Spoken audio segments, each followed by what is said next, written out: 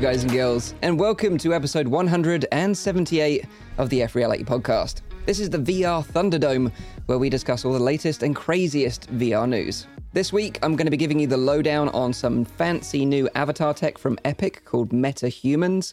We're going to be sharing our top picks of the Oculus and Steam VR games in the Lunar New Year sale. We've got some fresh rumors about Apple's upcoming VR headset, and we discuss the future of App Lab and SideQuest with our guests, Shane and Orla, the creators of SideQuest. To round up the show, Zimmer's got some new releases for you to look forward to next week. But for now, let me introduce you to the team and find out what's been their highlight of the week. Feel free to let us know what you played in the chat so we can read out some of your highlights too.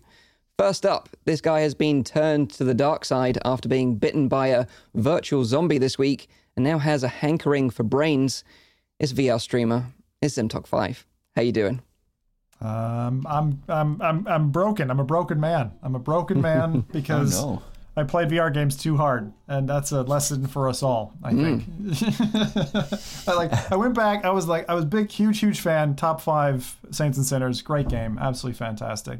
So I was like, all right, I've heard that Walking Dead Onslaught is terrible. Let me go try it.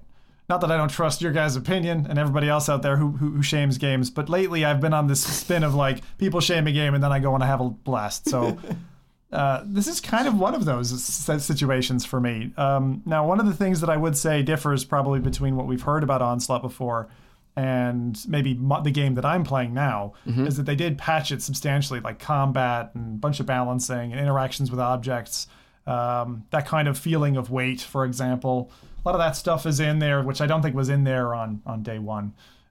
There's some weird stuff in the game, but playing it with their very interesting locomotion mechanic, which they call fluid, where you move your arms up and down. We've seen this in other games. You move your arms up and down. You do it slowly, you'll walk. You move it quickly, you'll run.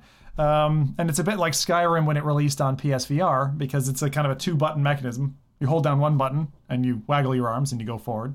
Hold another button, you go backwards. And the thing is, when you combine that with Onslaught, and to describe Onslaught for anyone, first off, Walking Dead is a zombie thing. You can see I'm a fan. There's a poster behind me for those of you who are watching the podcast live. This is just another, it's kind of a dumb and fun zombie game. I would say it feels incredibly like Arizona Sunshine, because there is a story backbone to it. I'm 8 hours into it now. Like, I've done 3 different separate runs of it. And between the Fluid Loco, which I really liked, the upgrades to the weapons, which are fun on the supply runs, and the fact that it's kind of a 2-part game. Like, one part is story with rubbish voice acting, because they've got Rick Grimes, and his voice actor is terrible. Daryl tries his best, but his spirit isn't in it, you can tell. So there are some parts of this game that, like, if you don't like B-rated films, like, don't play this game. It definitely has a B-rated element to it. And the thing that I think people have talked about the most, more than anything, is like the red curtain or the red mist that comes at you in the supply run. That's exactly what I was about to ask you. Yeah, so, like, the thing is, the red mist, it's so funny because, like, I had to put that completely out of my mind. And you go on a supply run and you do this to kind of gather materials to build, like, a community.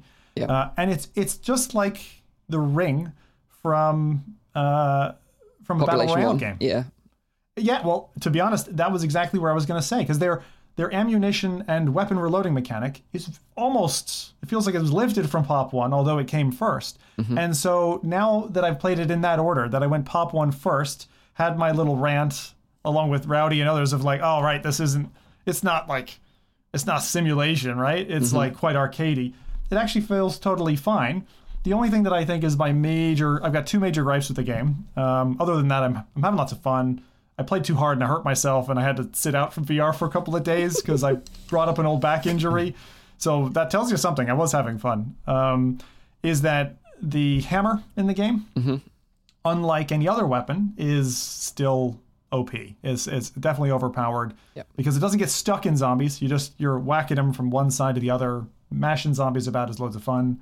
But the pistols, the weapons, etc., aren't as powerful as the hammer. I remember just running through levels and just playing whack-a-mole with zombies' heads and not even firing a single shot. Yeah. Like, they did in the patch, and I read about this, and I did look at a bunch of people who had reviewed the game on launch, they've definitely addressed the fact that the weapons were previously underpowered and you couldn't, for example, single shot. And as you upgrade the weapons, they get more powerful as well. So they reach the level of what you'd see in the TV series or the that type of thing. Mm-hmm. So yeah, I mean, all in all, I would say if you're looking for Saints and Sinners type stuff, like really gory, immersive game, this isn't it. This is. For me, it's very much like Arizona Sunshine. If you just want to play a zombie game, killing a bunch of zombies, I really have a lot of fun with the story's kind of like okay, and the survival runs are definitely more biting, than even Saints and Sinners. Like the pace of it can be really like heart throbbing, especially if you're using that locomotion method. Yeah. So you feel really into it. So I've enjoyed it. I'm not going to give a golden crown to Survios or anything like that, but I think if you can catch the game for like 10 or 15 quid, I don't know what it sells for today, then it'd be worth your go if you're a zombie fan. Yeah, it's good that you're enjoying it. I have to admit that I haven't looked at it again since prior to its release, so I haven't experienced any of these patches. But, I think if you're having fun with the game, then it doesn't really matter what anyone else thinks. As long as you're enjoying it, that's all that matters. I was going to say that the two low spots are physics, because the physics are still jank, and every once in a while a zombie spins up like an engine and flies off somewhere, like things aren't right in that side. And then, as I mentioned, the hammer and gun balance just isn't quite right. But it's a nice game you can take your time with. So that's what I'm doing at the moment. Fair enough. Nice one. So next up, this guy likes to dig deep into the murky corners of the Steam VR library to uncover some interesting and sometimes questionable VR experiences. It's the one and only Rowdy VR. How you doing, mate? I'm doing great, yeah. I've had a very busy week, so I haven't been able to dive too much into virtual reality this week, but I did manage to get my dose of Population 1. Mm-hmm. I also played some more of Medal of Honor. Actually restarted the campaign, like I said last week, so I'm actually doing that now fully through. But I wanted to talk about Population 1 as well a little bit, because I've had my first try in the war mode, so the 9v9. Yeah. And I completely get it now, because at first I was a little bit like Zim said as well. Why don't they go for a 1v1? Or a single player, not a single player, but a single team kind of go through of the regular solos game, the solos. And I still think that would be a great choice to go into, but I do completely get why they went with the war mode, because it's banter. Yeah. That's what it is. It's just you go in there, and if you get a pretty solid group with you have a lot of kids playing nowadays, since every time I get teamed up, if I'm playing with two or alone, it's always like a 9-year-old or a 12-year-old that is teamed up with me. I don't know what is up with that, but the 9v9 is if you get a good group in there, it's so much fun. It's hilarious. If you get some people that vibe off each other, and you get to do stuff. It's not very.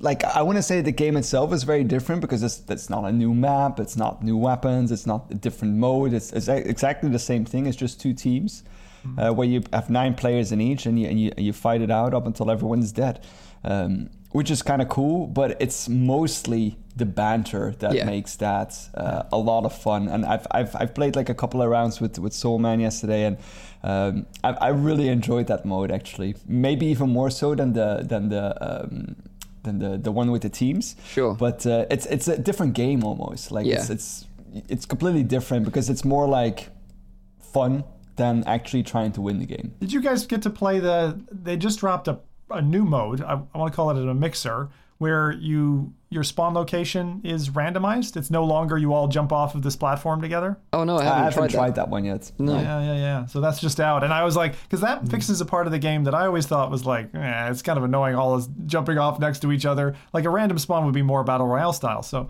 you see them slowly crawling. But I agree with you, Rowdy. It's great when games socially experiment. Imagine getting teamed up with 8 kids. Well, that would be horrible. We had some really good experiences like that, where like you say, everyone was talking, everyone was friendly, we were all working together as a team. And I think if everyone's sticking together, then that's great, and everyone's working together, I think that's great. I didn't have a single run where we operated as a team. It was chaos all through, but it was just like the banter of like. I had a few bad ones where there were too many kids that got teamed up, and they just like they die like 2 minutes into the round, and then they ask for revive. Yeah. Up until the point it gets just frustrating, where you're trying to shoot enemies and they're just standing in front of you. No, you need to revive me, and I'm like, get out of my way, right?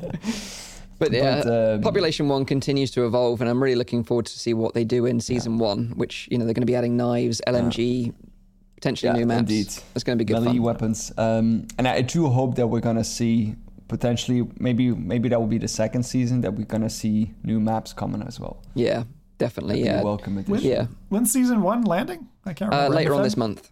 Yeah. Nice one, Rowdy. So next up, this guy is a collector of rare gaming artifacts, and some might go as far to say as he's a little nightmare. It's our Frisian friend. It's, of course, Nathy. How you doing?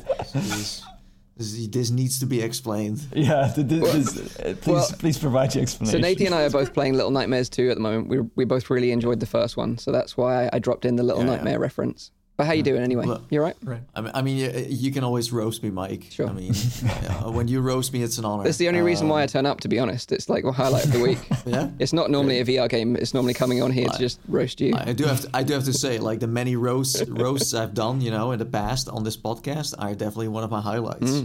Yeah. But I'm not here to talk about Little Nightmares because it's a Pancake game, and Pancake games are not cool in this podcast. So let's just skip that. Although PD, our moderator, has been playing Little Nightmares 2 in Vorpex and says it's very cool experience. Explain that. But yeah, so I can also just say, I played everything in Vorpex while I didn't, and then we can talk about the game. No, but go on then. What's your highlight in VR this week? I just got a new Quest. I had a 64 gigabyte. Now I upgraded to the 265 gigabyte one. 256.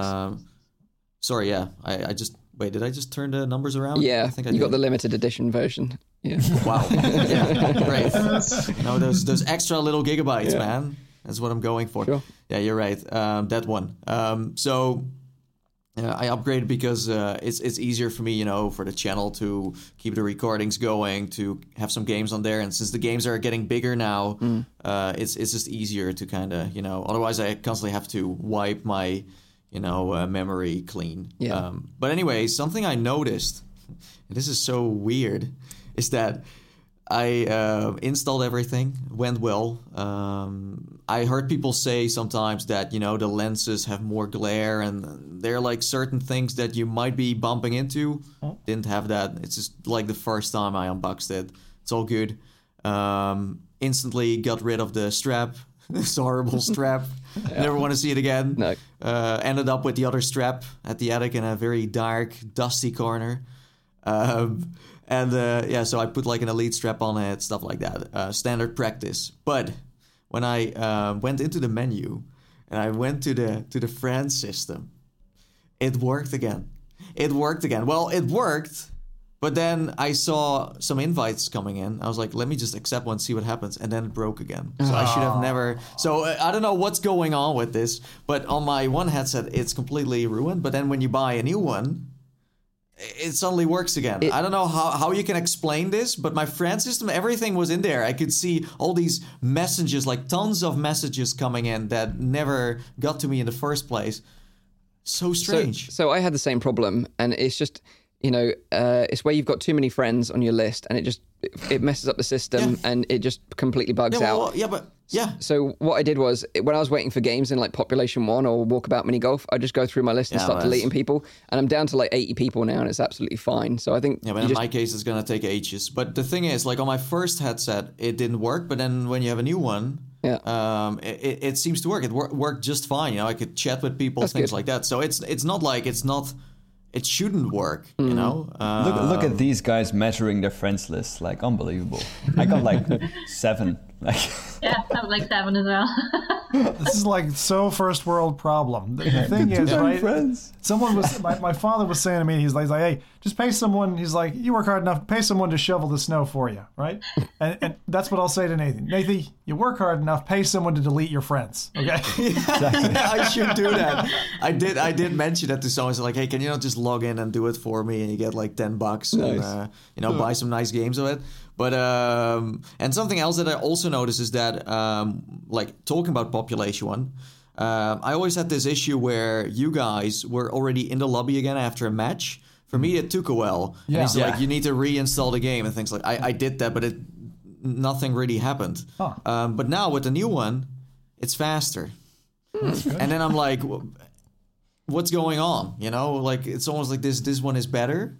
Well, That's why I always thought you were like waiting for the entire round to finish, Yeah. because I was like, what is Natey doing No, it every took time ages. like after the round? Actually, there is, so from a tech perspective, this is a weird thing. There's a difference between like a physical hard drive, physical platter, and flash memory.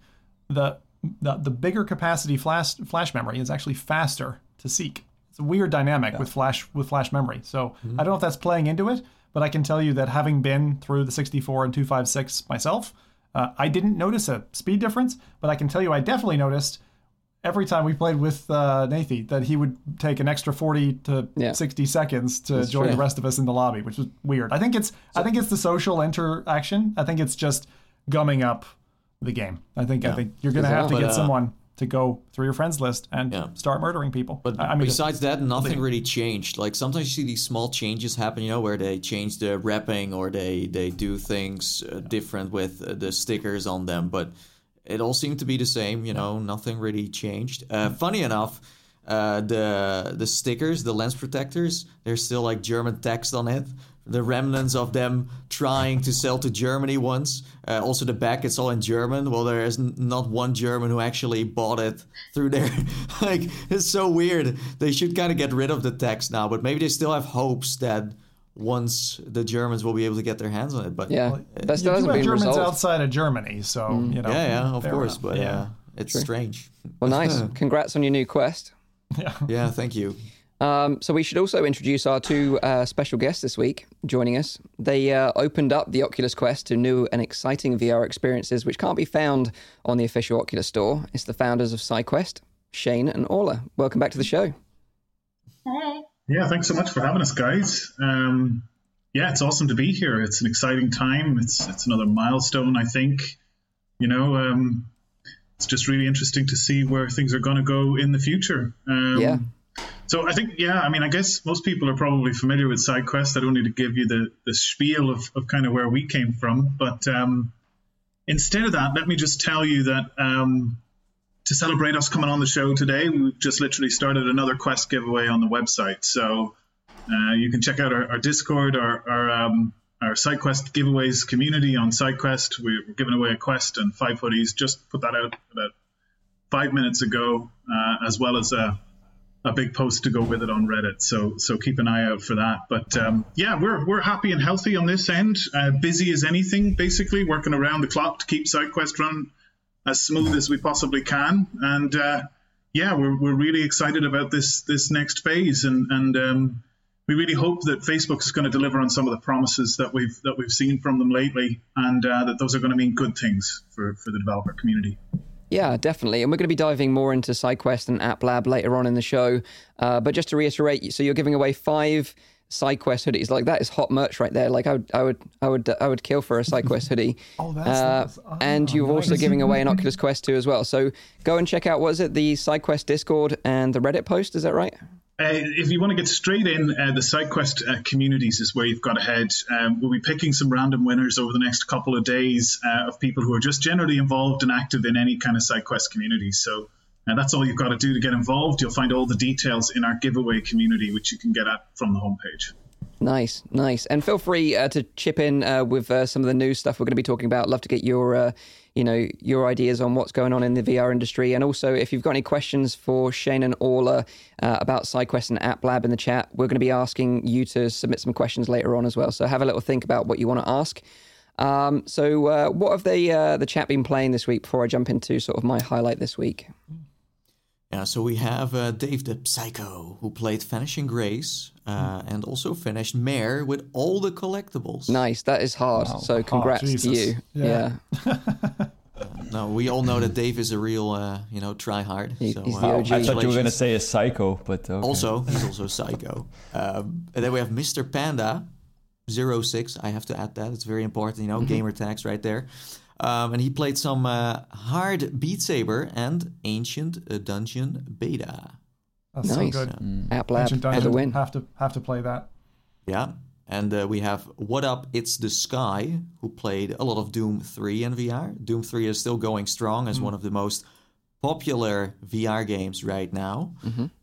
Unofficial ones. A mod by not Dr. Doom, but Dr. B. Dr. Beef. Dr. Doom. For some reason, as long as it's not Dr. Disrespect, I'm good. I heard he's a vegetarian, actually. Dr. Beef? Disrespect? Dr. Beef is a vegetarian. Oh, okay. How ironic. Does he, far more important, does he like Tesla? This is like Tesla. Yeah, because otherwise... well, Who knows? what's Other- going on otherwise- with Mike? Oh, there we go. Otherwise I'm I'll back. Oh, hey, Mike. What happened there? Hey. Wow. Yeah, you were just flabbergasted by. I was the shocked. Dr. Beef effect. It was the fact that he was a vegan. It just knocked my internet Yeah, offline. you were like, whoa. Yeah. Like, you could not compute that for a No, moment. definitely I totally not. Understand. Well, let's hope that doesn't happen again. Yeah, and then we have Fapster, who played Population One War Mode, just like a Rowdy. Was he on your team, Rowdy? Sounds familiar. Yeah, definitely. Yeah. Yeah, of course. So like someone in the chat mentioned, I've been checking out Vanishing Grace this week. And it was a game that I was really looking forward to. It came out this week on Quest, if you're not familiar with it. I'll try and keep any spoilers to a minimum if you want to go and check out the game yourself. But essentially, Vanishing Grace is like a short narrative adventure game.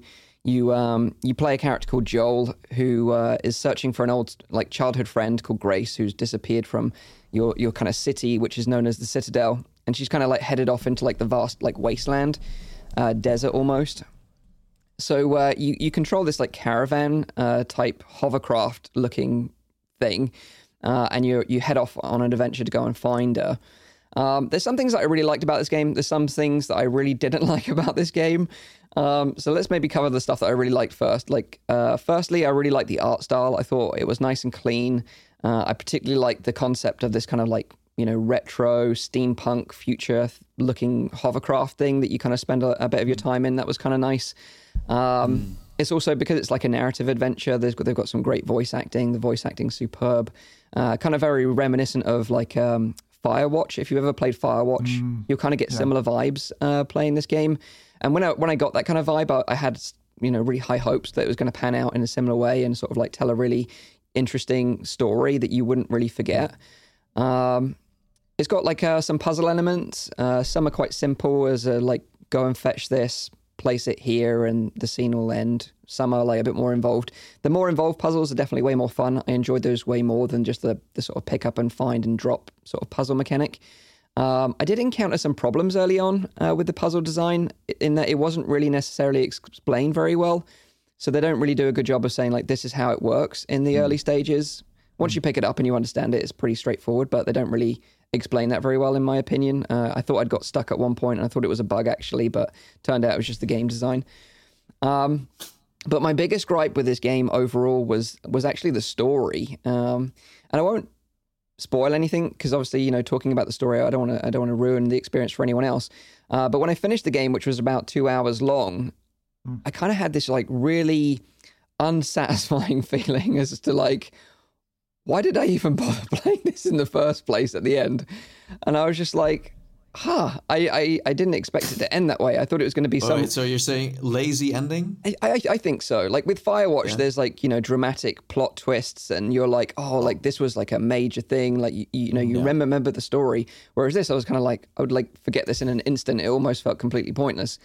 So yeah, unfortunately, although I liked some elements of the game, I probably wouldn't recommend it. I think it's pretty short And yeah, overall just didn't leave any sort of lasting impression with me. You know what? To me, it felt kind of like I totally agree with you with the art style is amazing, and also the fact that you're in this moving ship. Yeah. Like I had this moment of immersion where I was like, "This is my Little home." Yeah. And I'm like, "Hey, I got a bathroom," and I had like these. Did you all see the mat? The mat. Yeah, beautiful. I would totally buy it. But no, it's like some really unique style. You know, they really put some work into it. Yeah, they did. But I didn't finish it. But I also ran into some what I thought were bugs too, but they weren't, according to you. So that's interesting. But it felt a bit too ambitious for this studio. I mean, I looked them up. It's a small indie studio. It's not like they, and that's why you're also describing like you have puzzles that are kind of easy, so cheap to make, and then you have more puzzles that are more interest, but those are more expensive to make. So you have to work within that budget. I feel like they just had to kind of wrap it up somewhere, and if they had more people behind that, more investors, for example, then this could have been amazing. So the potential was definitely there. It's just that, I mean, it's hard to make, as an indie studio, to make a story-based game, and especially if it kind of gives you those or Firewatch vibes. Yeah. Then, yeah, and I think, the story would have been its strongest point, but ended up being one of its weakest. And I think that's the shame, really. You say, it's just one of those things. It just didn't jive with me. Some people might enjoy it. Go and check it out. If you like, sort of puzzle-like experiences, narrative games, you might enjoy it. Like I say, it's relatively short, around 2 hours content, but that's what I played this week. Okay. Interesting. Yeah, I've seen interesting mixed opinions on that, actually, in terms of what people... Because some people are saying it's quite an emotional ride, and others obviously are... although there is a very persistent theme here of maybe a little bit pricey out the door. It's $14.99 pounds and about $20, so... Yeah, some strange... Your character has some strange moral choices, which won't gel with everyone, I think is, it's an interesting one anyway. But like I said, I don't want to spoil anything if you want to go and check it out yourself. But sounds intriguing. Before we get into the news, I should mention that we've got a new sponsor this week. This is pretty exciting. Wait, what? We got a new sponsor. Again? Yeah. Whoa. I know. This week, Val are sponsoring us, the Virtual Athletics League. And they're actually running the VR Winter Games starting next week from the 19th of February, which is the follow-up to last year's VR Fitness Summit. So the VR Winter Games is a series of online tournaments in which you can enter and compete for your opportunity to win thousands in cash prizes in over 20 VR games, including Propagation VR's new co-op mode, The Walking Dead Saints and Sinners, Pistol Whip, and one of our personal favorites on the show, Walkabout Mini Golf. You can actually get paid for ranking in Walkabout Mini Golf, so you guys should be jumping on this. Yeah, we should do that. If you're interested in checking out the tournaments, how to enter the games and the cash prizes for ranking highly in these games, then check out the website, which is onearena.gg, which has all the details, and the link to that is in the description down below. Can you do that first part again, but then with your announcer voice, like this Hunger Games voice, where things start to open in the arena? Welcome to the Virtual Athletics Winter Games. You like that? This sounds like I'm going to the Olympic Games in London. Yeah. But that's cool. That's cool. Sounds great. Very cool. It's an interesting concept. Really interested to see how this pans out, and hopefully the community get on board and have a lot of fun with this and win some prizes. That'd be cool. I don't know about you guys. Beat Nathan Walkabout Mini Golf? That's the question. Yeah, we should do that. We should try. Yeah. It's not that difficult. Not that difficult. He's not that skilled. Shots fired. So let's get into seriously, this kind of thing, right? Like organized VR exercise is the way I look at this, because it's just like when I wouldn't get my lazy rear to go off and, I don't know, hit balls against a wall or something. If you have a buddy or somebody else or a reason to go and do it, like that's what's going to drag you out of bed. That's what's going to get you, off your rear end and actually doing something. I mean, VR games are fun, and that's great. That's like the cherry that leads you there. But people in the social dynamic or competitive things like this really help you to get into them. And it's a nice way to also get into a game like properly. I always find that if Walkabout, for example, like if you just touch a game for an hour or two or whatever, you get the kind of surface level detail. But when you get into a game, like to the level of detail where you're trying to hone your craft at it, you recognize the kind of elements that the dev put in so much time into that most people miss. And so that's why it's really nice to kind of participate in these things. Yeah, it's cool of them bringing all these devs together and hosting these tournaments. I think it's a really neat concept. So yeah, that starts next week on the 19th of February. So let's get into the news. And the first thing I want to talk about this week is something really cool, and that is a new avatar system that's been created by Epic for the Unreal Engine, and it's an avatar system called MetaHuman. So this was announced by Epic this week, and it might be kind of difficult to follow if you're just listening to the audio version, but we're showing a video now on the live stream, and I'd highly recommend you go check it out because it's pretty impressive tech. These new avatars, they look pretty realistic, and I feel like we're getting closer to the point of reaching past the that kind of uncanny valley feeling where it's getting harder and harder to tell the difference between what's real and what's digital. We're not there yet, but this certainly looks convincing enough, and we're getting closer and closer by the day. So we've seen the Unreal Engine being used more in like TV and video productions, like movie productions just recently. And if you're familiar and, big fans of like The Mandalorian, which, I know a few of us are, they actually used the Unreal Engine for their huge digital backgrounds combined with practical effects. And this kind of like technique is starting to replace traditional green screen in filmmaking. And it's really, really cool. So, Unreal Engine is being used in a lot of like big productions now. And this is obviously part of the Unreal Engine. And also, aren't they also using this kind of stuff to bring people back to life that usually were just dead in the first place? I think that is definitely being done because there is a company in Asia that is working on specifically like in Star Wars, you have Captain, I forgot his name, from the Death Star, and right. Those people that. But more in the way that they're storing basically certain types of information in order to preserve a human in a certain way. We talked about that on the show before, right? When we had the lady with the kid, and that was really emotional. That same company has done something recently again, where they indeed brought back someone who passed away before by integrating a lot of the personal information. I do have a lot of ethical concerns about that. We talked about those.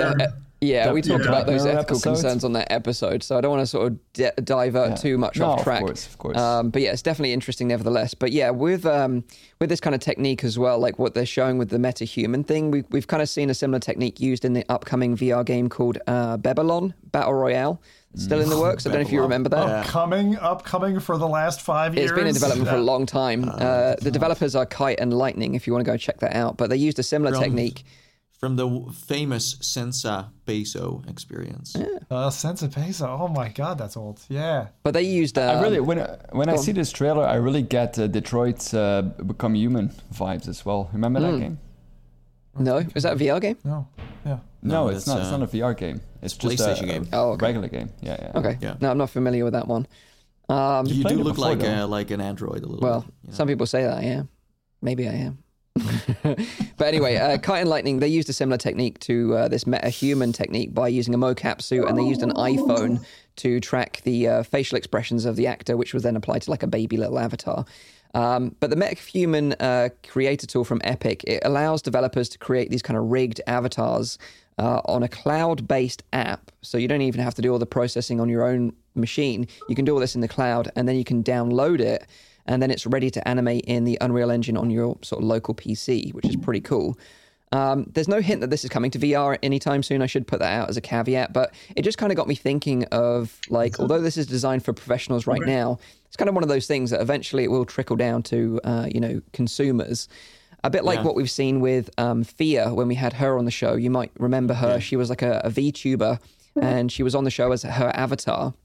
She used like a Valve Index and some Vive trackers, along with manually controlling her avatar's facial expressions with button pushes. Yep. It's rare to see this kind of stuff in VR games. Like there are a few, of course, you have Half-Life Alyx where people look real in a way, and they just the way they talk and stuff like that. And then you have, I thought, like in Batman Arkham VR, those classic characters are also looking great still till this day. And then you have Westworld Awakening, also from Survios, where also the people look like amazing when they talk to you. So there are some examples where L.A. Noire is another good example. It's a little bit, it breaks a little bit in the fact that you see the phasing between the different facial animations. But if you've never experienced that, like I'd never experienced that in the flat game. I'd only played it when LA Noire came over to VR. In the, what were they called? Something chapter the stories? Case Files. Case Files. Yeah. Case Files, yeah. Which is a kind of limited time gameplay. But yeah, that interaction, like when a cop is grilling you at his desk or whatever, it does do something. It ticks that little bit in your brain that says, "Oh wait, is this real?" You know, when you like lose it just for a minute, like Nathy did in his. But with like LA Noire, they kind of slapped like a video of someone's face onto an actual. Well, with Westworld Awakening, it's really like mocap and things like that, where little dots on your face, and then they do it that Even way. Blood and Truth did a really good job of that on PSVR. Yeah. But like I'm just saying, it's still rare to see it in VR. There are a few games, and usually the big studios have the budgets to do that. For example, with Medal of Honor VR, they didn't use that. You can see that. They just kind of have a character, and they have to, like, I'm not a developer, but they just move the mouth, and they, exactly. They it's so difficult to animate a face because there's so many different kind of muscles that are. Of course. But now with like the rise of artificial intelligence and machine learning, you can see that they're developing like predictive algorithms that can like determine more accurately like what kind of like facial movements should be implemented, and combining that with that mocap technology really gives like some awesome results. Like, honestly, it's kind of scary where we're going with this deepfake stuff and this level of graphical fidelity, because you can kind of replace actors to some extent. It's like, oh, I'll just digitize this person. Because think about it, if you're in that industry, you would just be like, okay, we'll sign away your rights, right? We're going to scan you, and then we can use you in whatever Disney feature film we want in the future, you know? Yeah. And this is and you can, like, these avatars you can combine with the mouth tracking and the eye tracking and everything, and then it becomes super. That's exactly what got me thinking, because if you combine this kind of meta-human avatar with the tech that Facebook Reality Labs have developed, which we were talking about on previous episodes with the facial tracking tech. And then also, like, maybe with a headset like the Deca Gear that also has, like, facial tracking, you've got a pretty compelling experience there. And it would be a total game changer for presence in virtual reality and social applications. Like, I mean, in social applications right now, you can dress up as, like, a Knuckles or, like a Chili like Nathy likes to do. And it's pretty good as it is. But if you had this level of detail and realism in terms of, like, the avatar that you embody, it would make the social experiences feel that much more human, I think. This directly reminds me, especially when you're seeing them kind of build the scene and mess around with the configuration of the face, reminds me directly of Taffy, which you introduced me to, Mike, which is an avatar system where you can configure a look and you can configure the wardrobe of your character and then export it to someone like VRChat. And it's quite convincing. But if you add it to this level of detail, just think about that point. Like, you could get yourself scanned, right, in whatever way, get yourself in there, or even have yourself look like something else if you preferred that.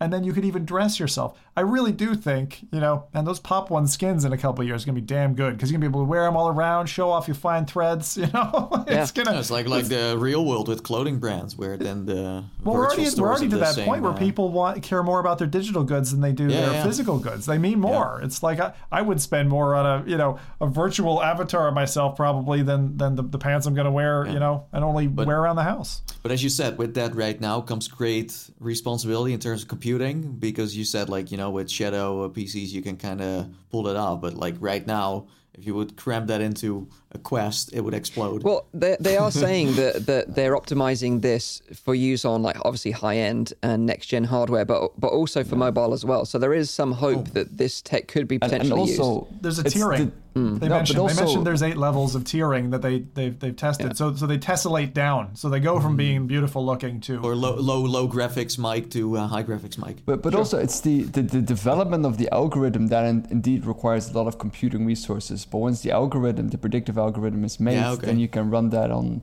pretty much anything. Well, that's why they're saying that a lot of the development of this, when we sign up as a developer, it's done in the cloud, so you don't have to worry about your local PC computing power, and then you can download the avatar once it's created and then animate it in Unreal yourself.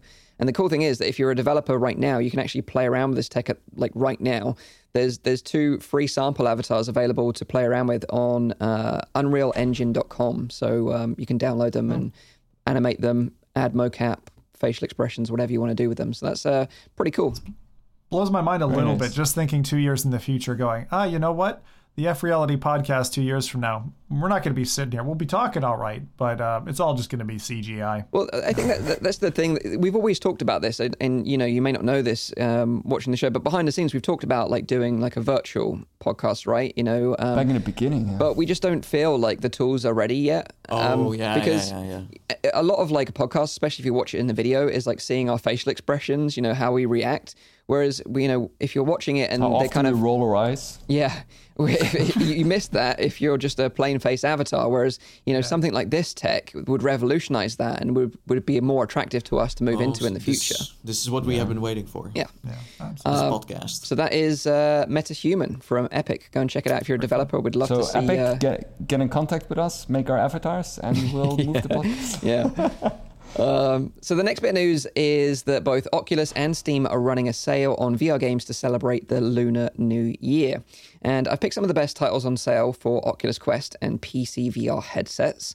On Oculus Quest, you have daily deals of single and bundled games, so it's worth... Oh, no. Don't start the bundle thing. I'm not going to go into the bundles, but... Don't do that. What's the name of the bundle? The daily singles and bundled games rotate on a daily basis, so you're just going to have to go out and check out the website yourself for the latest deals. But there are some individual games on sale, such as 25% off of Five Nights at Freddy's Help Wanted, which is a fun VR game if you like jump scares. You got Pandering to the kids. 20% off In Death Unchained, which is kind of like a roguelite archery game. My dad loves that game. You've got... I would say like all the old people love it. all the old people love it. You've got... What are you advertising to here, Mike? You've got 20% off Pixel Ripped 1995, which is like, you know, great trip down memory lane, loads of nostalgia. And you've got 25% off Cubism, which is a beautiful little minimalistic puzzle game that I really like. Yeah. So nice. I just got to give a warning with Cubism, though. Sure. Like, it looks so peaceful and so easy, and it has teeth. Later, it gets nasty. So be careful. If you're going into Cubism, you're like, oh, this is a nice little Tetris-like game. And then you're like, oh, why have I spent an hour and a half on one puzzle? You know, so be careful with that one. So it's like rage quit inducing later on. Sadly, there's no deals on the Rift platform, although it is worth noting that Medal of Honor... What a surprise. Medal of Honor does have a 20% discount, though, on both Oculus and Steam. So if you've been waiting for the price to drop on that title, then now's the time to do it. Obviously, you know, some of us have some mixed opinions on it, but... Overall, you know, if you've got nothing else to play, it's probably one of the better experiences available. They could have definitely done a bundle where they called it like All-Star Bundle, and they put Wilson's Heart in it, and Stormland, and Lone Echo, and Arctica 1, and we could Super Hot. We could go on forever and just sell it as a nice package. But it seems like they don't care. Do you guys do that though? Do you buy bulk games? No, like, do you buy like packs with 5+ games in them? It's called Humble Bundle. I used to do that, but that's because they're really cheap. Like, that's two things. There's two things. It's like super... Oh, it's not because of the fact that it's also going to a good cause? Yeah, I was going to say it's charity, plus it's ridiculously discounted. Like, you're paying a tenth of what you should be paying. And the likelihood is, the reason that feels fair is that you're doing it for a good thing. And, like, 9 out of 10 of those games you'll probably never end up playing. You know what I mean? Like, so you're probably getting your money's worth. Whereas, if you buy one of these Oculus bundles, which are not heavily discounted... I feel like you're going to pay, you know, for 5 or 8 or whatever games, and you're going to play 3 of them, and then you're going to move on because something hotter is going to come. I don't see the value in them, to be honest. I don't see the value. We have a really funny comment from What UK in the chat. Oh. He says 20% off Medal of Honor. Victory. He's obviously referring to the end screens that they have. I'll talk a little bit of Medal of Honor later during the releases. But the one thing I have to say, having completed another great monthly race, I have to say, Assetto Corsa for £3 still is the best sim racing game that you can get. Yeah, $5, £3. You get the base Assetto Corsa. You get some mods thrown in there. It is a gorgeous game. It can go toe-to-toe with a lot of games even now. Nice. It's amazing what you can do with that. Good recommendation. It's like Skyrim. It's like you add mods, and for really cheap, you get a fantastic game. So even if you want to dabble on a keyboard and mouse or on a gamepad, get some sim racing into your blood.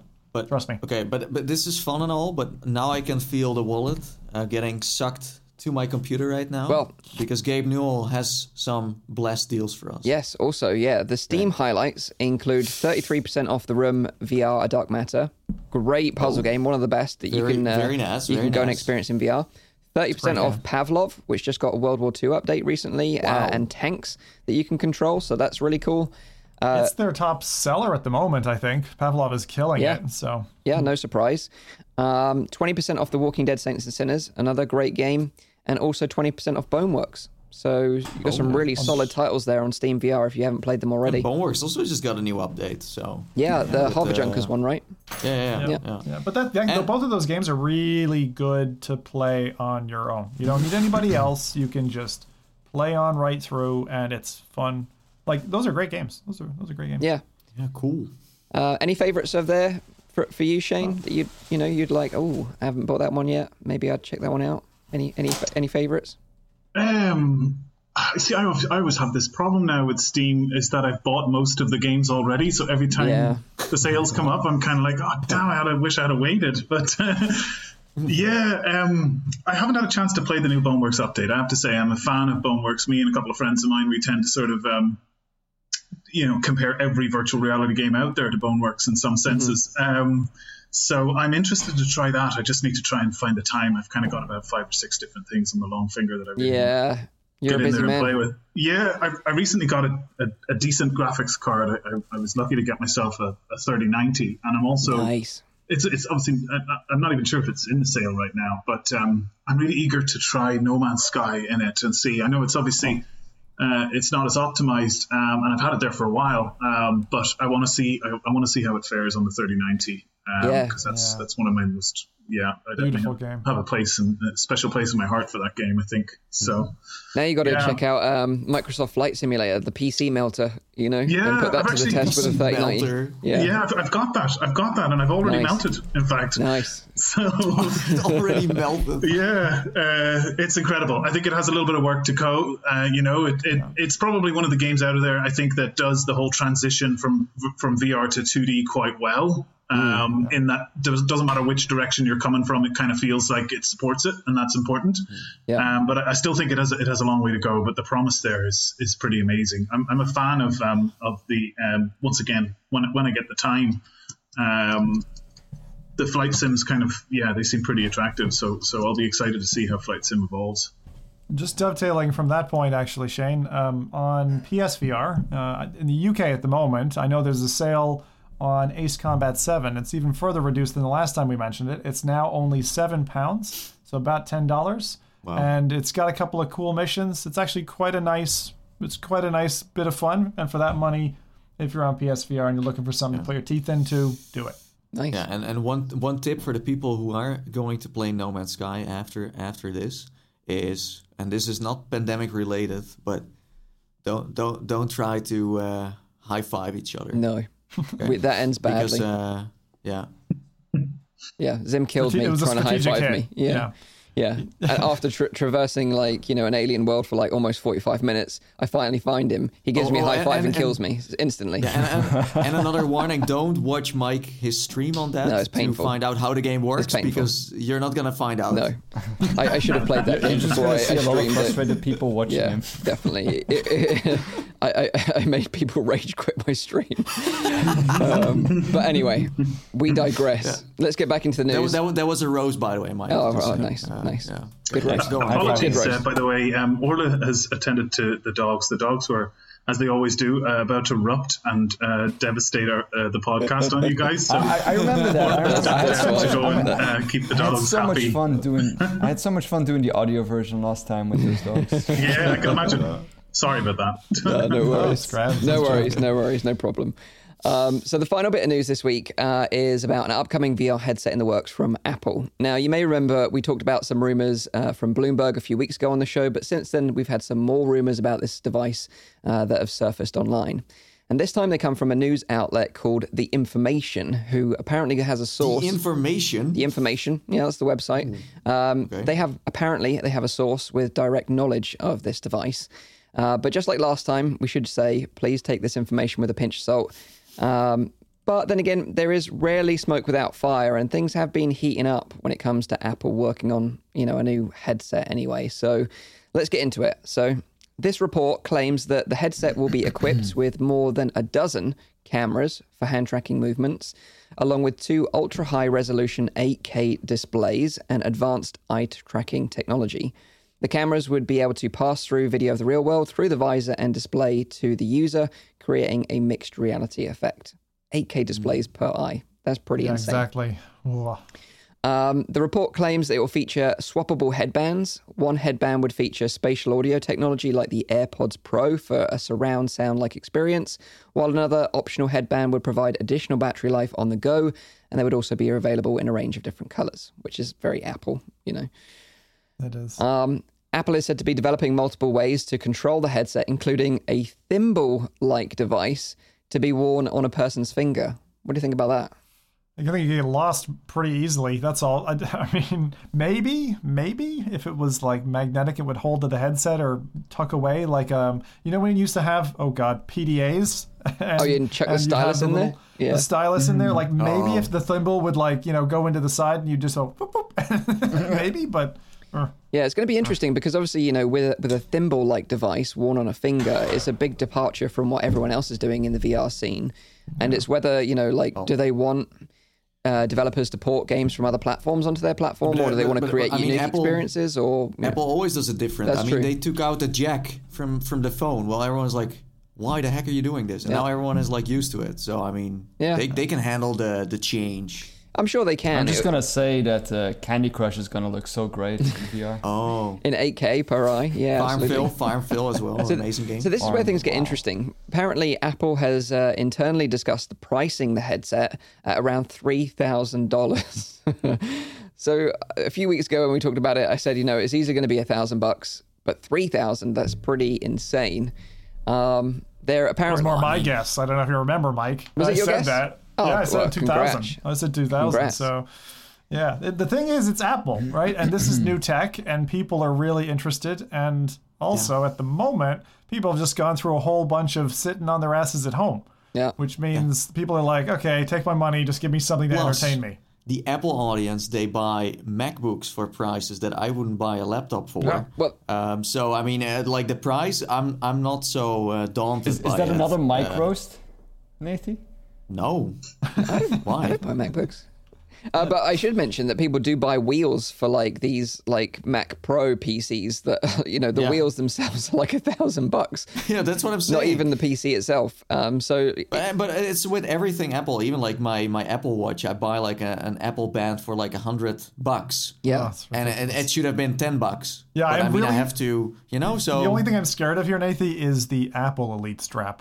How much is that going to cost? The Apple Elite strap. Because they just described it, right? The Apple Elite strap. Yeah, $1,000 for a head strap, you can imagine. But apparently internally, because they know obviously it's an expensive product and they're developing it for the high end, they know that they're going to have, they're not going to have overwhelming sales on it. And they're shipping only 250,000 units of the headset in the first year of release, which the article suggests they're going to be sold out instantly. Will be 2022, so next year. Yeah, but they're going to be sold out instantly. No doubt. The moment the website goes live. Yeah. It's gone. 250,000 though. Now that's still quite a high volume. I don't think that's going to sell instantly. I think. I don't know. There's a lot of it's Apple fans out there. It's 3,000 though. Yeah. But if you think about it, it's almost that much money for a monitor or something ridiculous that they sell. Buy a car for that. You can buy a car for that. Not a great car, but like a Kia. Well, an Android. Is it gonna have those classic Apple features? Where it monitors things for you, where you walk around a little bit in Who this knows? VR. And that's the thing. No one really knows right now. What is it going to be used for? Is it going to be for business? Is it going to be for productivity? Is it going to be for gamers? Well, at that price, I wouldn't think so. But no one really knows what it's going to be used for. Everything Apple sells is for businesses and consumers, True. right? They try and dip in both markets. It's got to be ubiquitous, though. It's got to have ubiquitous appeal. That's the whole point of Apple. It's got to be for your average user. Grandma's got to be able to use it. Girlfriend's got to be able to use it. You know what I mean? Everybody. So hands up here. Who would buy one day one? Who would be camping outside that local Apple store in a little tent? But for what purpose? It's not going to be a gaming device. I don't believe that Apple is going to be selling a gaming device. So unless... But rowdy. Okay, even if you're not into games, 8K per eye, just think about that. How good that's going to look. What is going to look great? Whatever you want to watch. So Spotify and Apple Music. It's going to look amazing. I really like Apple for their technology leaps. Like what Nathan said, they tend to be a challenger. They tend to kind of disrupt a fair bit. Yeah. And so purely the tech guy in me, and I don't splash big cash at tech often. I'm usually a middle of the road kind of guy. But I've done it with Apple a few times. I got out of their ecosystem about a year and a half ago now. And it's like, if I have to go back into the whole ecosystem, if you're going to drag me back into all of it, then that would be a barrier for me. The price alone, I would be like, I'd still consider it, even if that's crazy. I'd have to be, oh God, I don't know. I want it. That's all I can say. Is I would want it. I would say, That's the thing. I disagree with that. I do agree that that Apple is a market disruptor just because of the scale that they have. I don't see them as an innovator. I think that position has been long lost. Even back when Apple started, they were not innovative. They are really good at integrating technology that has been available and make it available for a bigger market. I mean, we see that with the iPhone, for example. That was all existing technology that was merged into one device, which is innovative in itself, but it's not innovative technology. So I do think that Apple can make something really great with a VR headset by combining technology that already exists. But I don't believe that this will be a gaming device, which is okay because I have a gaming device. But I would like to see what Apple would have in mind and how they would want to disrupt that market and what business or what kind of target that they would try to make. Because I do think, and I've said that already a couple of times, I do think there's a lot of potential for virtual reality into the business environment, and I do think that Apple would be the right player to step up that game. And so like home office. And I think you're probably right there. You know, with this price point, you know, if it's going to replace your Apple monitors, super expensive monitors, then it's probably worth that value at 8K per eye. You know, things are going to, you know, at that point with that resolution, you can make as many digital, you know, virtual monitors as you like, and it's going to look amazing. So productivity then opens up the door then to actually work in a headset like that. But then seems. like think about Musk, for example, and the whole limiting factor of mobile and our interface, like the exchange of information from what you have in your head into this device. So the only thing that I'm thinking, that NextMind thing that you did recently, I think if they had integrated that type of mental control into the facial interface, which I could imagine you could do if you got really fancy and medical electronics integrated into the device.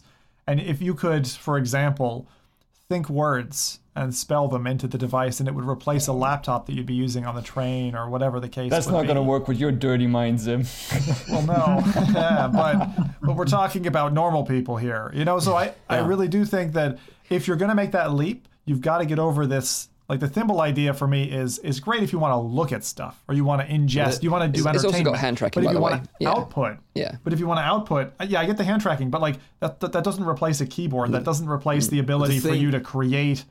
It does let you do things like tilt brush and stuff. I can hold a magic wand in my hand and create thing that is, like, way. they are going to sell a mixed reality headset for daily use. The Quest 2 is not for daily use for everything. You play games on it, you do maybe some, but this is like everything. But, you know, that's what they want to go for. Like the ecosystem of Apple is already there. So we're talking about fitness, we're talking about socializing in VR. And I think socializing in VR, something that Facebook isn't doing with the Quest 2 at all. It's something that they could really be leaping with straight away. And you know? I think as well, like you hit the nail on the head there as well, Nathan, is the integration with other Apple devices. So if it does have like a super high resolution pass-through mode, there's nothing stopping you from using your iPhone as like a keyboard or something like that, or, you know, integrating these other devices. Everything is already there. Experience. I mean, if you have an Apple Watch, you have the heart rate stuff. You can put that in there. They have the messengers. If they translate that into VR, AR environment, that's going to be amazing too. So I mean, and I think the thing is, what we've learned from Apple over the years is that they don't release a product that's half baked very often. You know, they've had some strange design choices over the years, but they generally release a product that is like, you know, it's solid on release. It's integrated with everything else. Everything works across platforms. And I think that's what they've been waiting for, you know, that to be in place. And next year, it seems like it's going to happen. So it's going to be an interesting year and to see how they can disrupt the VR industry as we know it right now. I think we're going to see maybe 2 or 3 different ones where 3K is the bare minimum. Quite possibly. If you want to get some more, like higher spec, maybe more gigabytes, whatever, it's going to be even more expensive. I think it sounds like that's the base price. I can't even. And then on top of that, there will definitely be more. I can't even imagine. Maybe not like, we're not going to get into the titanium mixed reality headsets yet, I don't think, but you're going to see some, price differences for sure. I can't even imagine what 8K per eye looks like. That just must be insane. But the previous Bloomberg article suggested that it would be a standalone device, roughly the size of the Oculus Quest with both VR and AR functionality. So these kind of rumors are syncing up somewhat. So it would be interesting to see what actually materializes at the end of this. But would you be buying one of these, Shane? It's interesting. I think as a developer, I have a kind of an aversion to Apple because they generally don't tend to care that much about developers. But at the same time, the technologist part of me wants to feel like James Bond and have that cool new thing. Exactly.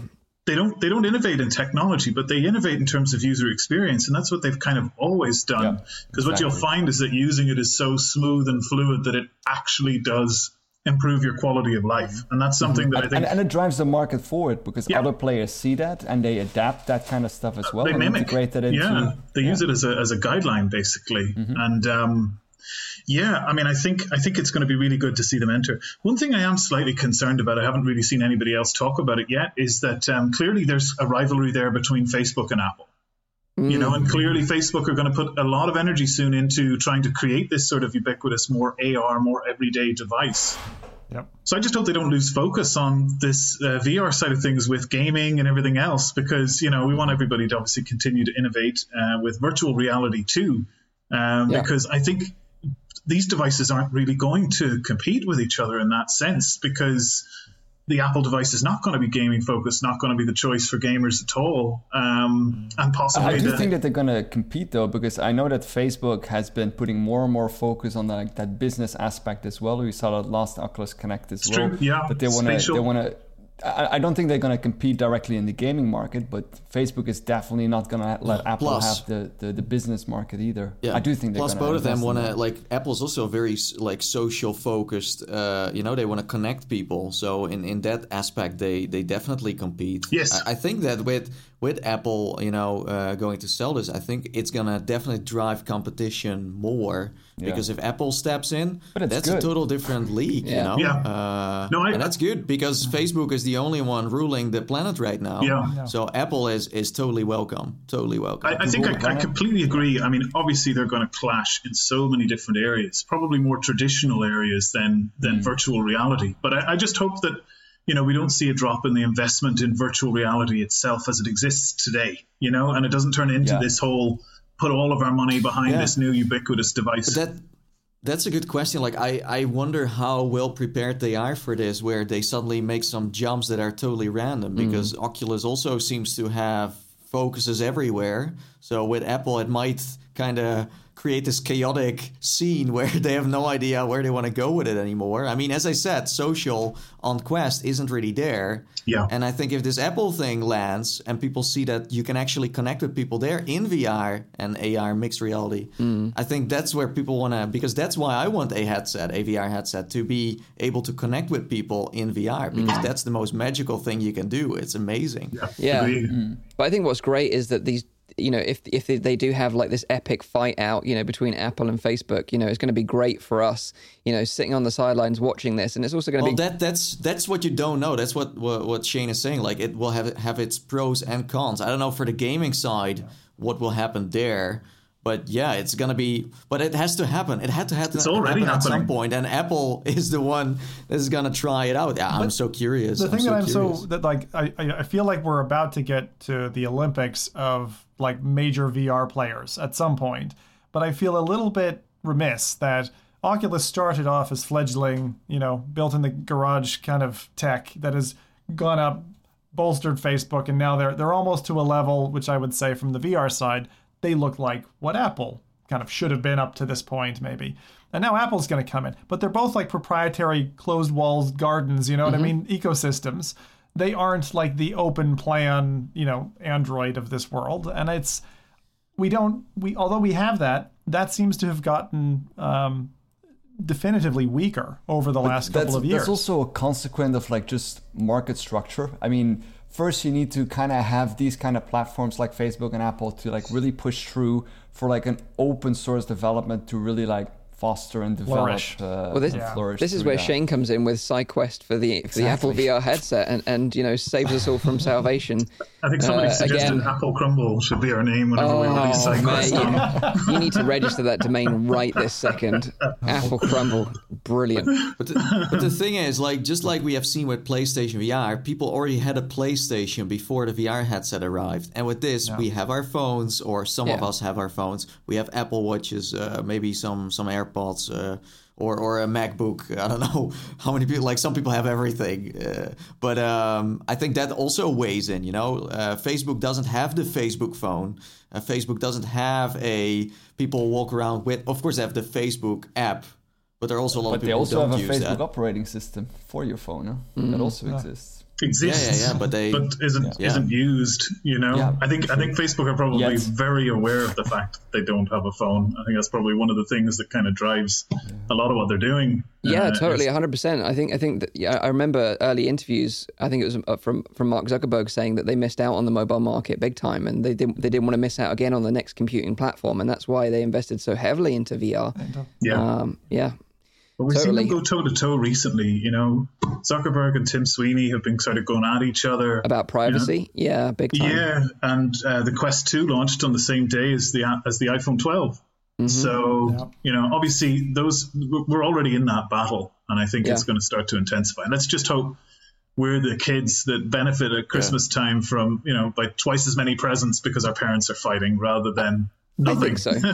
I think so. Yeah. I think Apple getting into the market is good for everyone, I think, even if it is super high end now, because, a bit like this, the MetaHuman stuff we were talking about earlier, it'll all trickle down eventually. It'll all come down to consumers eventually. It's just, I think it's super exciting to have a mixed reality headset from them, and then with all the accessories that just work with it, with the stuff you already own, your phone. And it's a bit like what Vive did with the HTC phones, where you could, someone would call you and then it would go to your headset instead. It's a very simple, example, but that's kind of where we're getting to, where everything just simultaneously works together.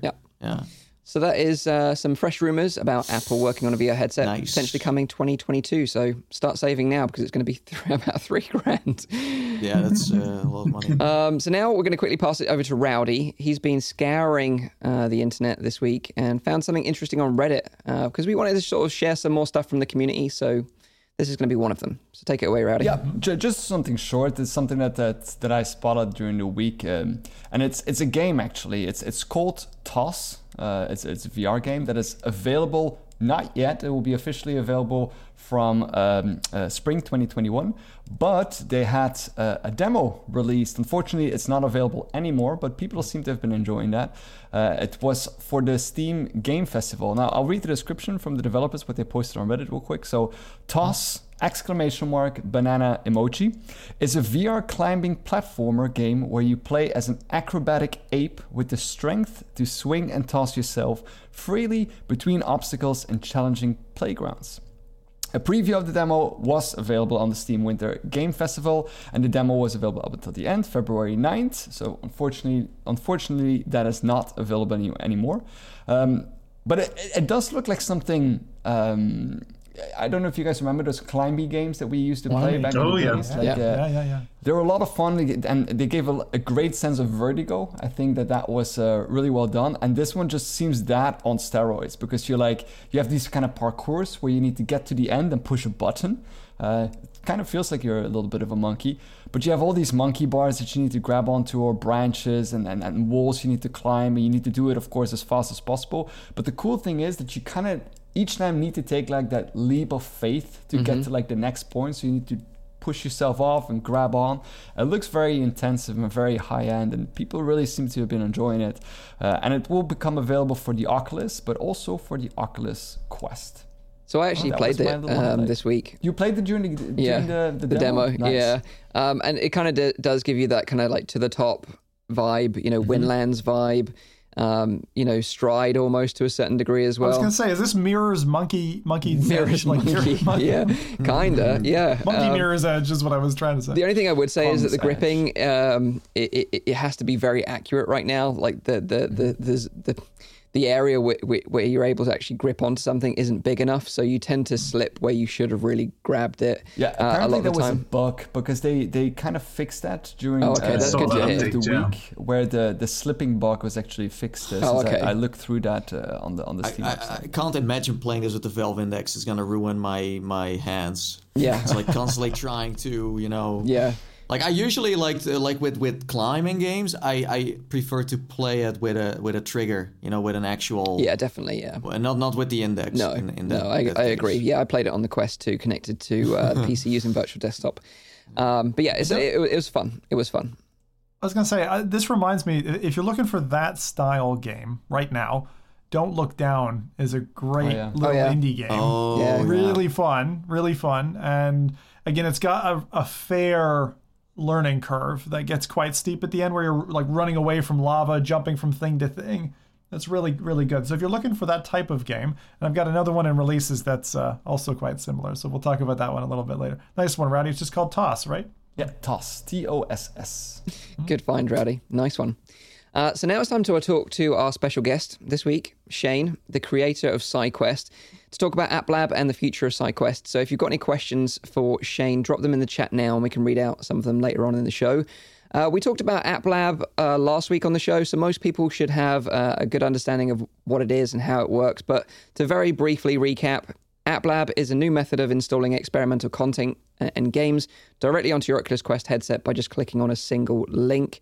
You can do this through the headset's browser on your smartphone or on your PC. It's very, very straightforward. So let's get straight into it then and talk to Shane and let us know really how you feel about App Lab and what you think this means for the future of SideQuest. Yeah, I think App Lab is great. I think that's the only way you can kind of see it right now is that there's a ton of additional benefits there for developers. I think there's still some pain points with it, and there's potential there for that to evolve even more. But if Facebook comes through and delivers on the promise, then we should see a brighter future for everybody. The uptick on our side has been incredible. We've already seen higher numbers. Every major event in VR has a significant impact on SideQuest, and we broke our Christmas records there for the highest number of daily active users at 78,000. So things are still just growing. Right now we're sort of just creeping up on 1.5 million monthly active users, and whenever we got, we obviously had support for App Lab on launch. We worked with Oculus in the run-up to it. We worked with all of the launch developers to get them up and running on SideQuest so that we could flip that switch and on launch day and have everything available for people to use. But even then, we've worked to kind of improve and innovate that over the last week, taking feedback from developers and from the community in general. So we first of all added in the App Lab category to SideQuest just to give you a single spot, a single place to be able to find the App Lab apps.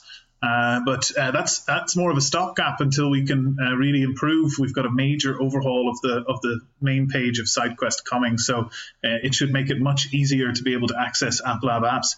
And we've obviously also seen a huge outcry from the community in support of this kind of thing and wanting to support the developers. We've seen a number of publishers and websites kind of getting involved, helping to kind of spread the word about these new App Lab apps.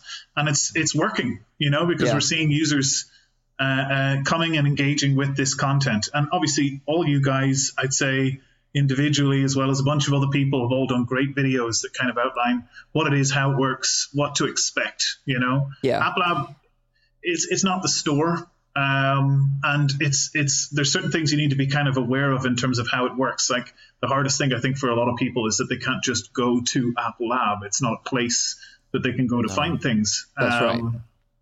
So it's been super exciting.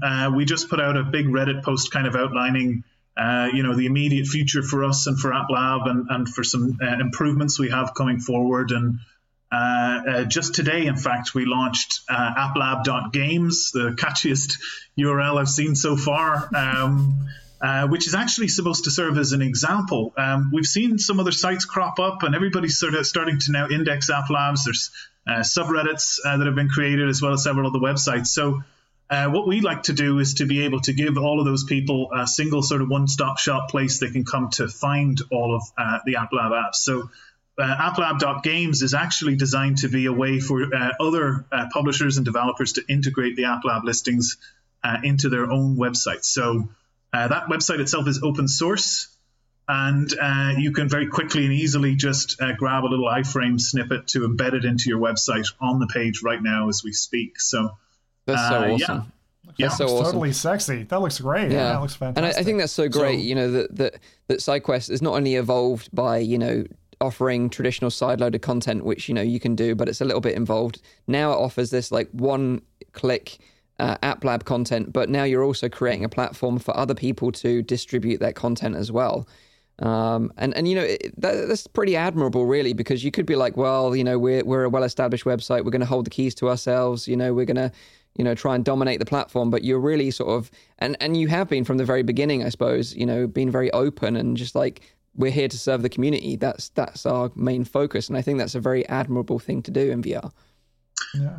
Well, I think we can let the Apples and the Facebooks fight it out at the top level. We're all we're all still bunched together here. We're all just trying to work towards the same goal, and I think that's important. And anything that can extra benefit developers is something that we're always going to embrace at SideQuest. So it's the metadata to me on that. So for the AppLab.games site, which we just flashed up a moment ago, I love the fact that you're kind of pivoting off of the fact that with SideQuest, you've obviously got the kind of reviews base, the scoring, people's interest, and along with that, the art. Because when AppLab first dropped, the first thing that I didn't like about it, being a very visual person, was it's just a bunch of links. Like there's no thumbnail, there's no default there. But what you've done is you've taken SideQuest's data set and you've merged it with that easy click link ability. And now you've got a website for it. And I'm just hearing this for the first time now. I'm just seeing it. I think it's very well designed. I wouldn't add a thing, actually. It looks great. And I think the great thing is you can, it looks great in a browser as well. And because you can do all this within the Quest headset browser itself, it just makes the whole process so simple. Yeah, I mean, we've always had the kind of the 6-step sign up, as I call it. It's out of our control. It's computers, it's drivers, it's cables, it's all that kind of nonsense. Yeah. But we've never been able to do anything about it. So I was excited to be able to put out a site like that where maybe we could knock 1 or 2 more clicks out of the process for people and make it easier. Now we've got a ton of improvements coming to the main website. But yeah, this is just a quick way to get in there now as soon as and get what you need. And for anybody else that's interested and wants to integrate it with their own site, we're going to be working with BMF. He made an announcement the other day that he had secured a domain and was going to start to help supporting these developers too. So we're excited to help hook up that system and get that up and running. We're going to be working on that on Monday. So awesome. It'll be great to get more eyes on all of this stuff. Nice. I just saw BMF in the chat as well. What I find interesting is that right now with AppLab, it's like super easy. You click the link, then you go to the mobile app, then you can download it.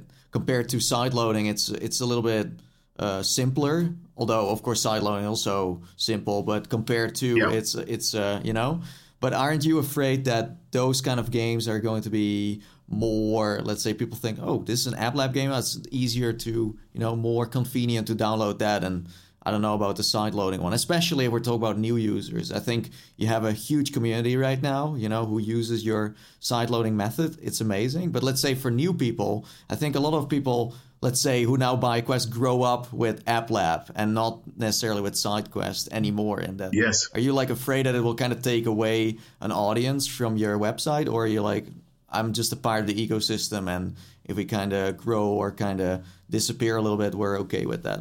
Well, I mean, at the end of the day, we just kind of work to provide, the best possible service and to take as much feedback on board as we can. I think with what goes on with sideloading at the minute, it's going to take some time. The hope was that it might be a sort of a 24-hour turnaround to get apps on there. I think we've seen 3 since launch. So I don't know if it's going to replace the sideloading catalog just yet. We've got another 1,300 apps or something in there. But the plan on our end is to basically... at some point, once we reach a threshold of AppLab apps, we'll probably shift the sideloading over to a reactive process. We've no intention to, remove support for sideloading anytime soon, and we hope that Facebook thinks the same. We're certainly not going to do anything on our end that might prompt them to consider removing access to sideloading.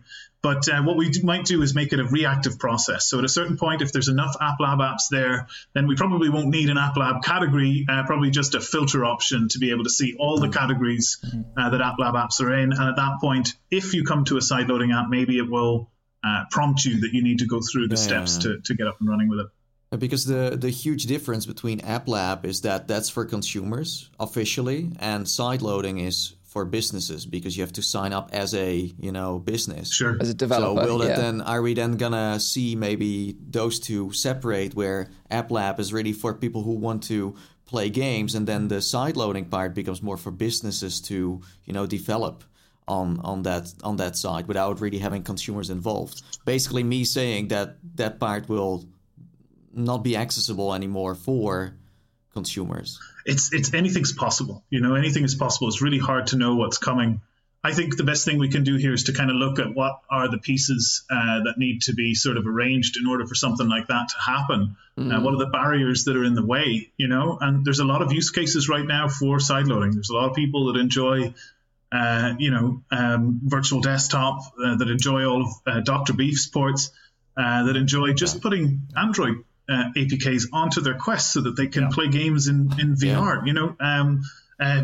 Beat Saber modding. It's the elephant in the room. So there's a lot of things there that I think need to be kind of resolved before they could ever look at trying to remove sideloading entirely. But those examples that you give are not ones that you see on AppLab. Not the yet. Amazing Doom VR thing. I don't know how they would legalize that on the official store. That would be something that is almost like emulator level, where Nintendo is also not getting involved with that, but you can still play them. Yes. So I'm curious if is there still a place for that with AppLab now being in place. I think it's going to be a really interesting couple of weeks as we start to see what happens with some of these submissions to AppLab. Now, in some of the earliest conversations that I had with Chris Pruitt, one of the first things I brought up was Dr. Beef and where's his place going to be in all of this. Yeah. We'd like to see if there's a way that we can guarantee him assurances that if we move forward and we work with you guys on AppLab that he's going to still have a place, because these are the system sellers, these kinds of games, Virtual Desktop, 100%. Dr. Beef, and they're important. The community needs them. They want them. They should have them. So it'll be really exciting to see over the next couple of weeks. I know all of these people have dipped a digit, and we'll see where this goes. Yeah, and I think, we should just reiterate some of our concerns that we touched on last week's show, and that was that, obviously to sideload traditionally using SideQuest, you need a developer account, which you need to register, on the Oculus website with. And, we said that they could easily sort of close down that loophole by either charging developers a nominal fee for like a yearly license to develop, apps and games on their platform, or to add additional verification checks for people, that to make sure they are actually developing games and not just consumers like us taking advantage of this loophole. And I think that was our biggest concern. But, I think, having learned that, it's 1.5 million active users using the SideQuest platform, which is an incredible number of people.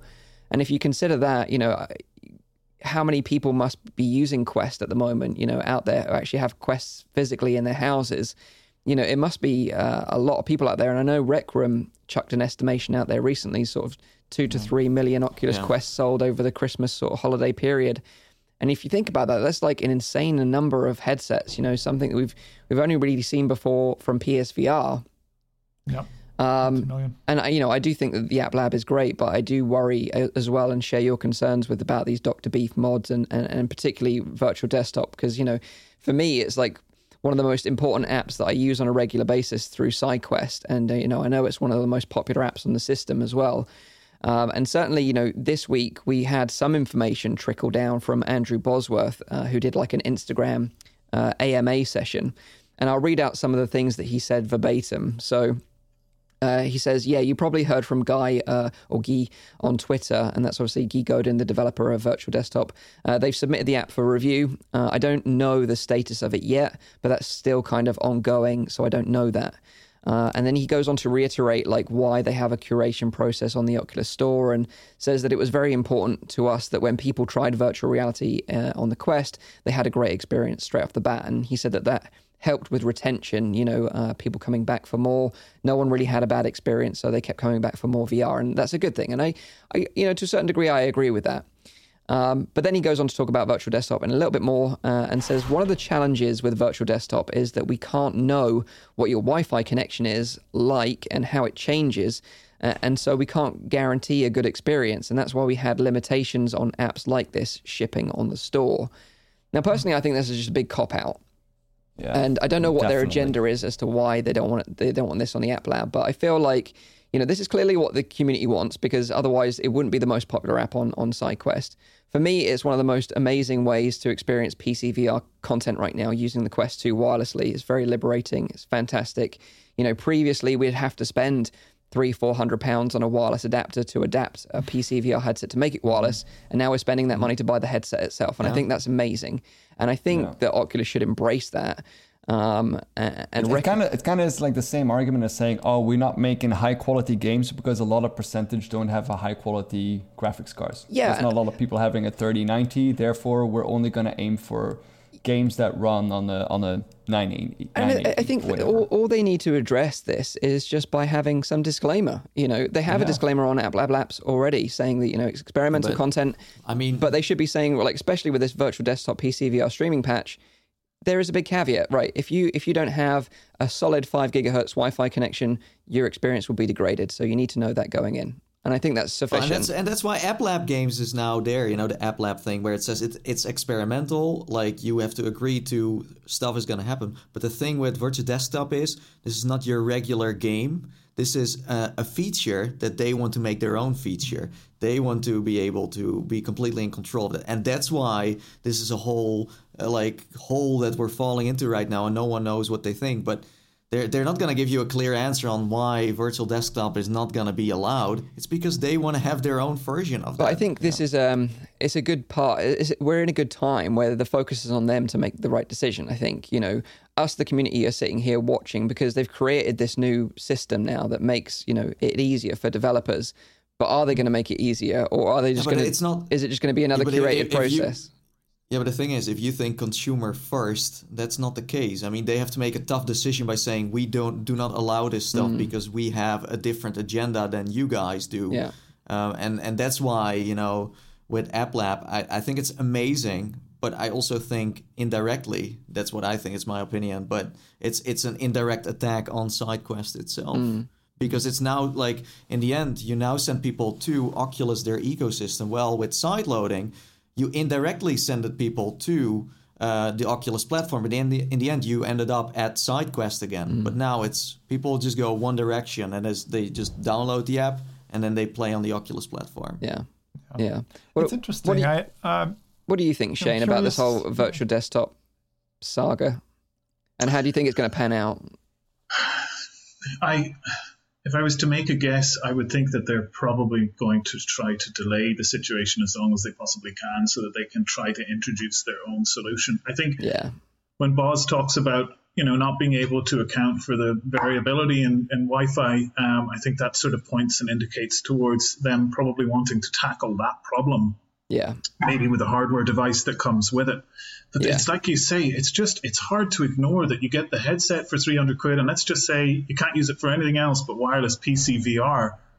Even virtual desktop is cheaper than a USB cable and more functional. I'm not going to run a USB cable to another building, which is where my VR rig is, which is what I use daily to develop with VR, because it's wireless, because my router is here and I've got an Ethernet cable running out. It's perfect. It's really, really perfect. And I would be very disappointed, I think, and a lot of people would probably share that sentiment if it was something that we could no longer access. So, I think a lot of people are eager to see, both consumers and other developers are eager to see how this virtual desktop application process is going to go. And I take Boz's points on board, but it feels like that's what App Lab is for. Yeah. Yeah, I agree. And I think one of the things that I pointed out in the video that I made, just talking about App Lab and how to install App Lab games on your Quest, was that, if they went down the route of shutting down these developer accounts, the loophole to traditionally sideload content, using SideQuest, that I feel like it would just push this massive community of like 1.5 million active monthly users to seek out more invasive methods of getting that content on Quest, and a full jailbreak would probably be more likely to happen if they ended up shutting this down, which I think would be more harmful to them in the long run, I think. Yeah, but we're still in the early stages of VR, and that's why they could even pull that off. What you're saying here would sound horrible, but they can pull that off and then just move on like nothing happened. And they maybe want to get to that point where it is like same with Apple, you can also, like, it's hard to hack into your iPhone to get some stuff on it. So there will be a point where they want to get to that. I don't think we ever thought Facebook wanted to go open platform with the Quest, right? So. No. But I think, on a positive note, I do think the App Lab is a step in the right direction. I think it does take all this friction out, and it ultimately it's good for developers and consumers because it's consumer friendly. It's totally legal. Everything that is happening with App Lab is just. I think it works for everyone. If you're a developer and you want to get your game out there, you want people to demo it, behind the scenes, even if it's not publicly posted on an aggregator site or anything like that. It's a great way to distribute your keys, right? Yeah, it's just the only thing that we don't know is like the approval system with that. Like, is it exactly the same as getting it onto the official store? So, and that's why SideQuest is so amazing. There are still tons of those games on there that will never get through that system, that App Lab system, but can be on SideQuest instead. And that's why they should go, exist next to each other. Yeah, I always think the way I kind of see the future in my mind is that you'll have traditional sideloading, hopefully it will still remain, and you'll have App Lab, which is just something separate.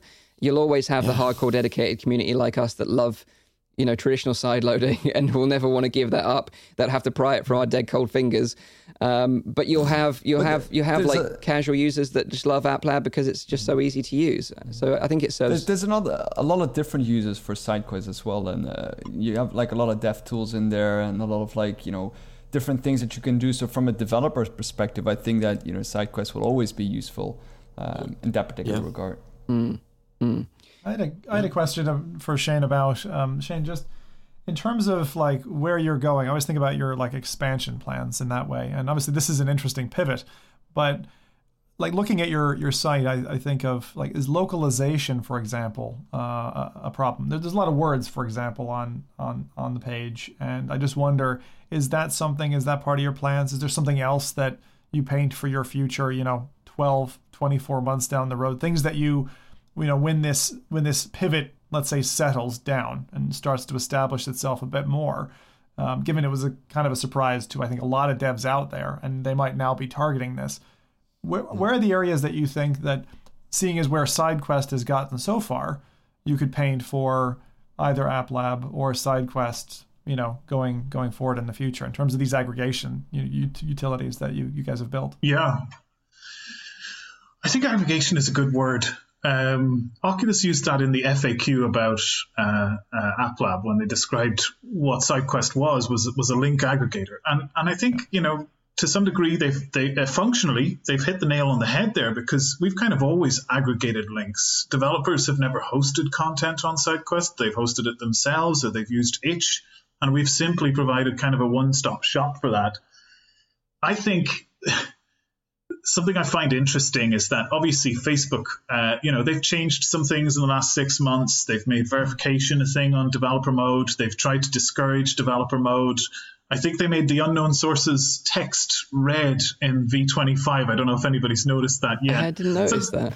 There's a couple of little things that they do, but then at the same time, we went from 300,000 to 1.5 million users in the last 4 months. So we've had more growth in the last 4 months than with all of those things happening, which just shows that there's still clearly an appetite for this kind of stuff. I think as far as SideQuest is concerned, our main focus right now is managing the growth of our community and trying to find out ways to offer as much value to that growing community as we possibly can. Last year, we secured a reasonable pre-seed round, which was really just for us to get some smart people around the table, be able to get a lot of resources and legitimize what we were doing. We kind of had grown up from that jailbreak mentality that we kind of started out with, and now we're providing a great service for developers. And yeah, as far as we're concerned right now, we sort of describe ourselves as pre-revenue. But basically, that gives us the freedom to not have to worry about delivering on revenue, and we can just focus on trying to grow and build our community and give developers as much of an outlet for their content as possible. So that's our primary focus. We might start raising again pretty soon. We might start building a team. Things like regionalization, localization is definitely going to be a priority for sure. And there are some challenges there because a lot of the content that's provided is coming from a third-party source. But yeah, we're conscious to the fact that we have that traditional spread of about 50% of our usage is in the US, another 30% spread across Europe, and the rest across Asia. So yeah, we're super excited to be able to expand on that and to be able to provide a proper team and a proper, we're still very much in the startup mentality right now, and it's been great to develop that over the last 6 months, and we're super excited for this next phase and what can happen. That's where we're at. I feel like you and Orla have your ears, and you obviously have had your ears so close to the rails in terms of your users. So I'm curious about, is there anything that's like surprised you along the way, just since the Quest 2 dropped, for example? All of a sudden you got a big growth spurt in Brazil, and people there are taking up like numbers like crazy. Like, is there any particular market or trend from your user base that in the last 6 months, really kind of stood out to you? I was just curious about that because you have such volume coming at you. You must be pouring over the stats, I'd imagine. I mean, yeah, this is the thing. Part of it is just trying to keep up and trying to keep the service running. I think the most surprising thing for us is that we did not truly expect the influx of users that the Quest 2 would bring. I think our site was running sluggish for about 3 or 4 days while we scrambled like crazy to try and add more resource there to make things run. But that was probably the biggest surprise. We knew something big was coming. We could feel it. There was that sort of eeriness in the air, the quiet before the storm kind of thing. But we didn't quite expect that. Even compared to Christmas and Black Friday, the launch of the Quest was just this huge, big thing. It was that moment where we're sitting there watching all the stats. I think it was the second day when people really started to receive their Quests. And at one point, the site just went completely unresponsive. We just had to put our hands in the air and go, right, guys, we're just going to have to wait until it comes back, But the numbers were crazy. They were really, really, really, really crazy. At one point, we were approaching sort of 20,000 concurrent people on the website on day 2 of Quest launch. So that was insane. Yeah, that was just the scariest and most exciting moment of my life to date, I think. Yeah, when you said you have to wait for the site to come back, I mean, I've seen that before. I mean, we see it with most game launches, which are major releases, where it can absolutely cripple you, and you can't scale your resources necessarily to that level because unless you're using flexible resourcing, you can't accommodate for that kind of spike growth. Yeah, you have to wait for it to settle down, and then you can plan. You can kind of have a trajectory for it.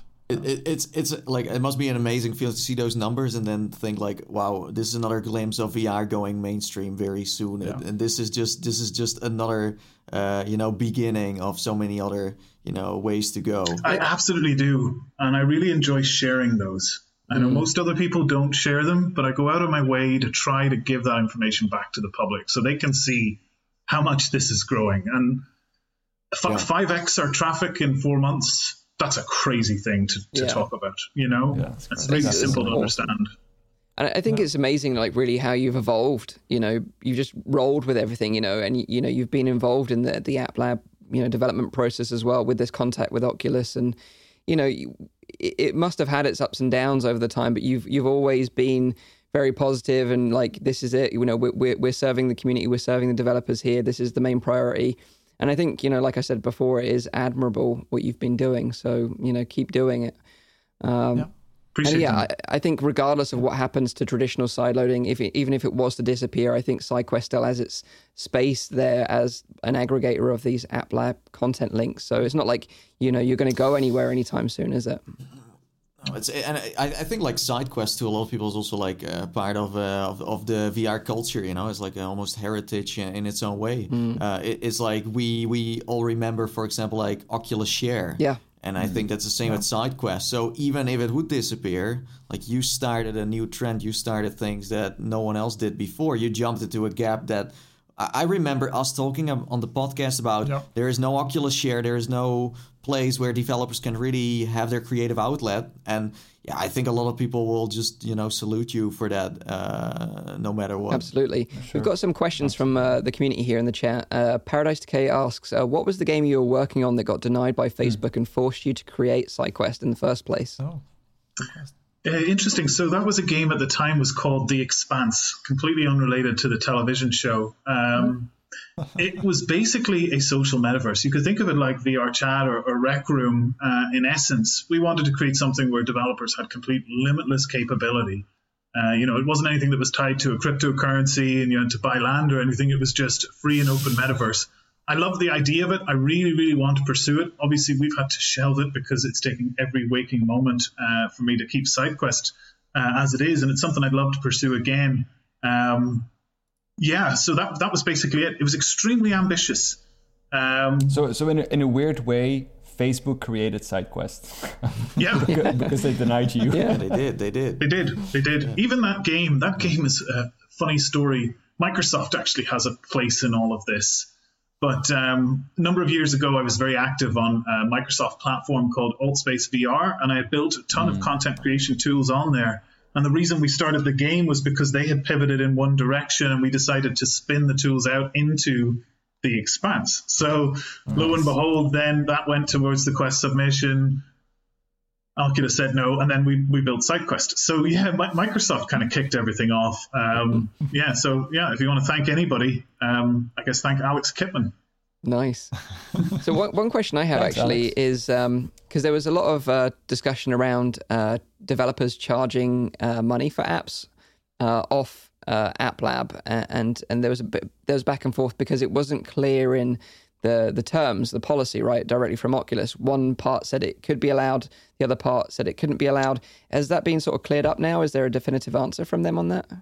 It seems so, but I think we're still waiting at this point. If you still check the App Lab FAQ, I believe it still says you're not allowed to use any monetization features outside that which Oculus provides. But then you've also got the distribution policy, which has been there for a number of years, which clearly states you may use keys however you like, you can sell them, you can do with it what you want. Obviously, the attractive element there for some developers is that they can effectively sidestep the Oculus tax, the 30%, and leveraging a website like itch.io, which I believe provides the sort of tools you need to have this automatic key distribution system, right? That they can then reduce the amount of revenue share that goes to the platform to zero and take 100% of that if they want themselves. So I think, obviously these developers want to be able to see a lot of success, and it's this balance now between whether they're going to lose out more by losing 30% or are they going to see more because App Lab is going to drive more user engagement. So it's a weird one. So, but the answer, so basically you're saying one website says you're not allowed, the other one says you do. Yes. So they just keep the answer in the middle. Basically. Just like with pretty much everything else they're doing at the moment. Yeah. App Lab is also a solution in the middle. So, I mean, this totally fits the whole, But it's typical. I think when you examine Oculus and Facebook, even Oculus and Facebook themselves, there's so many conflicting elements there. Like they want to see the store succeed. They want to see the store do well, but then they've got App Lab. But those conflict with each other because if App Lab does better, then it devalues the store, and then it's where does their focus end up? And it's in terms of the native stuff that they're planning to provide, or who knows, versus what's already popular out there, and the clash between that. It's weird. I mean, even the ethos of Oculus and some of the messaging and communication you see coming from like John Carmack doesn't really perfectly align well with what we see coming from Boz and from Chris Pruitt as well. Exactly. It kind of comes down to like you have a lot of people on one ship and everyone tries to steer in a certain direction. Yeah.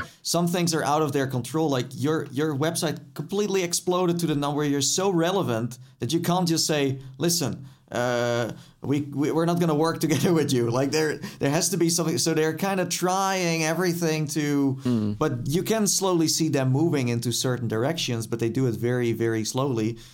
Because I mean, they're all of course aware that everyone from the VR community is watching what they are doing. Yes, not to mention every government in the world and every regulatory body. Yeah, That's also true. true. I don't That's envy also them. true. I don't envy No. their position trying to navigate all of this, that's for sure. And the funny thing about like the 30% cut which Oculus take, it's not necessarily a new thing. Like most other gaming platforms like Steam or, PlayStation, for example, they take a similar roughly 30% cut of games that are posted on their platform. But the whole thing with Itch is, like you say, you can have 0%, potentially up to like 0% tax on your app submissions. But the thing is, like, you then have to make a choice. Do you want to be on AppLab and be exposed to a bigger audience, but have to give 30% over? Or you're on Itch through traditional sideloading, which is exposed to a smaller audience, and you pay nothing potentially. And I still think that probably going on AppLab is probably going to be the more lucrative option for a developer, even though you are paying that 30%. And even you're not even discoverable to a certain degree. You have to really look for it, to find But it. I think as soon as we have seen some devs already saying like, I sold like so many copies on AppLab.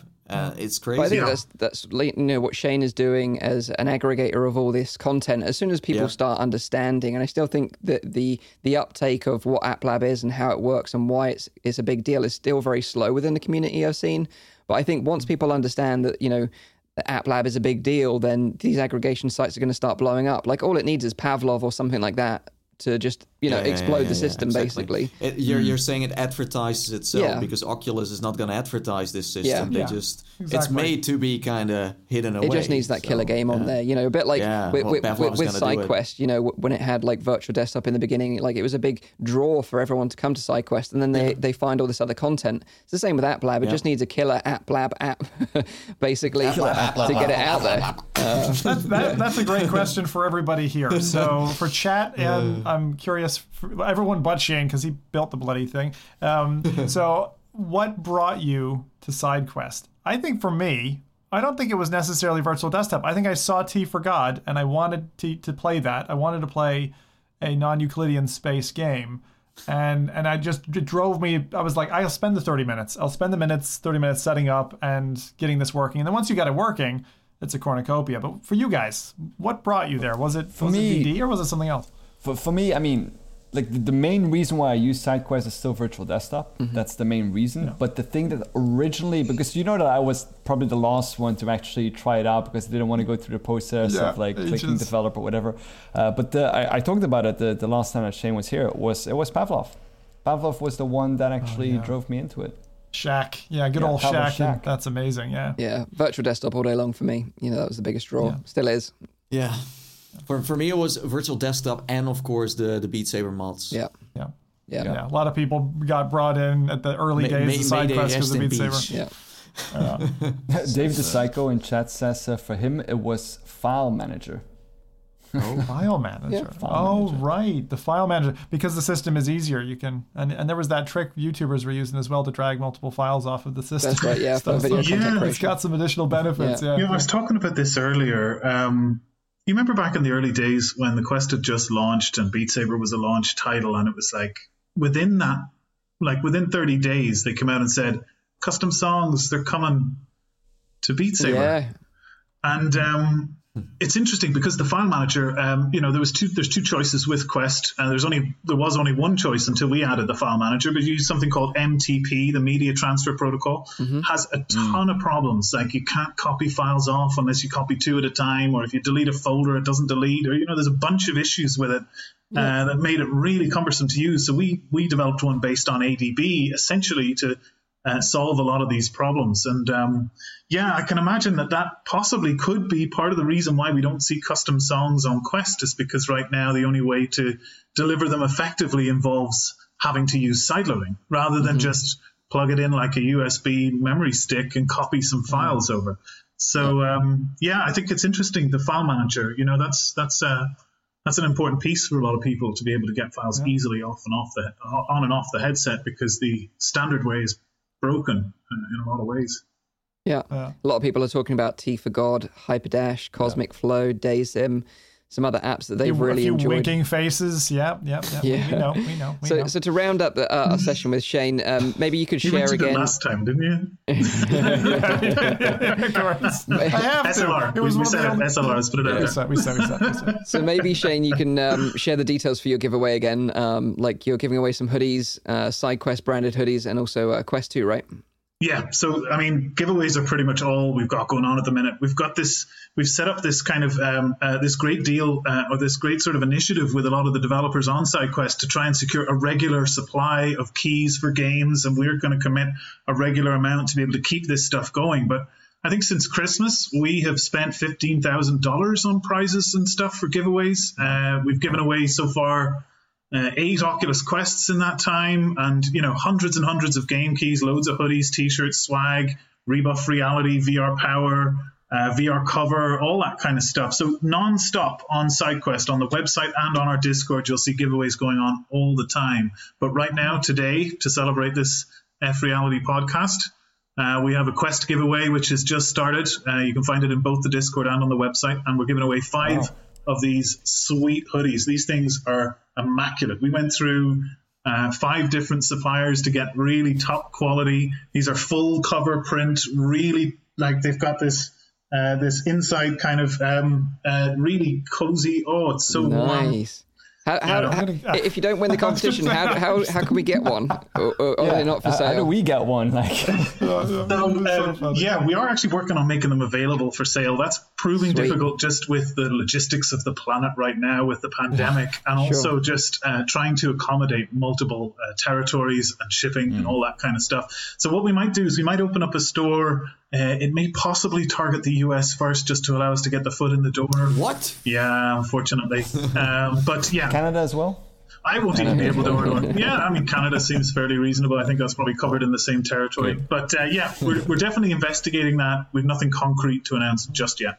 Awesome. Well, thank you again for being on the show. I think it's awesome what you're doing with SideQuest, and we'll continue supporting you in the future as well. I think 100%. It's definitely got its place on Quest, and hopefully it stays there in the future as well. Totally.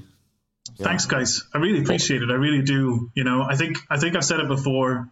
There's a tendency for people to want to make these videos depicting, a bloody knife and someone stabbing the SideQuest logo. Yeah. And I get it, to be honest, because when you see how much people kind of tend to talk about SideQuest, people obviously get very animated to think that there's a possibility it could be going away, which makes the videos quite popular.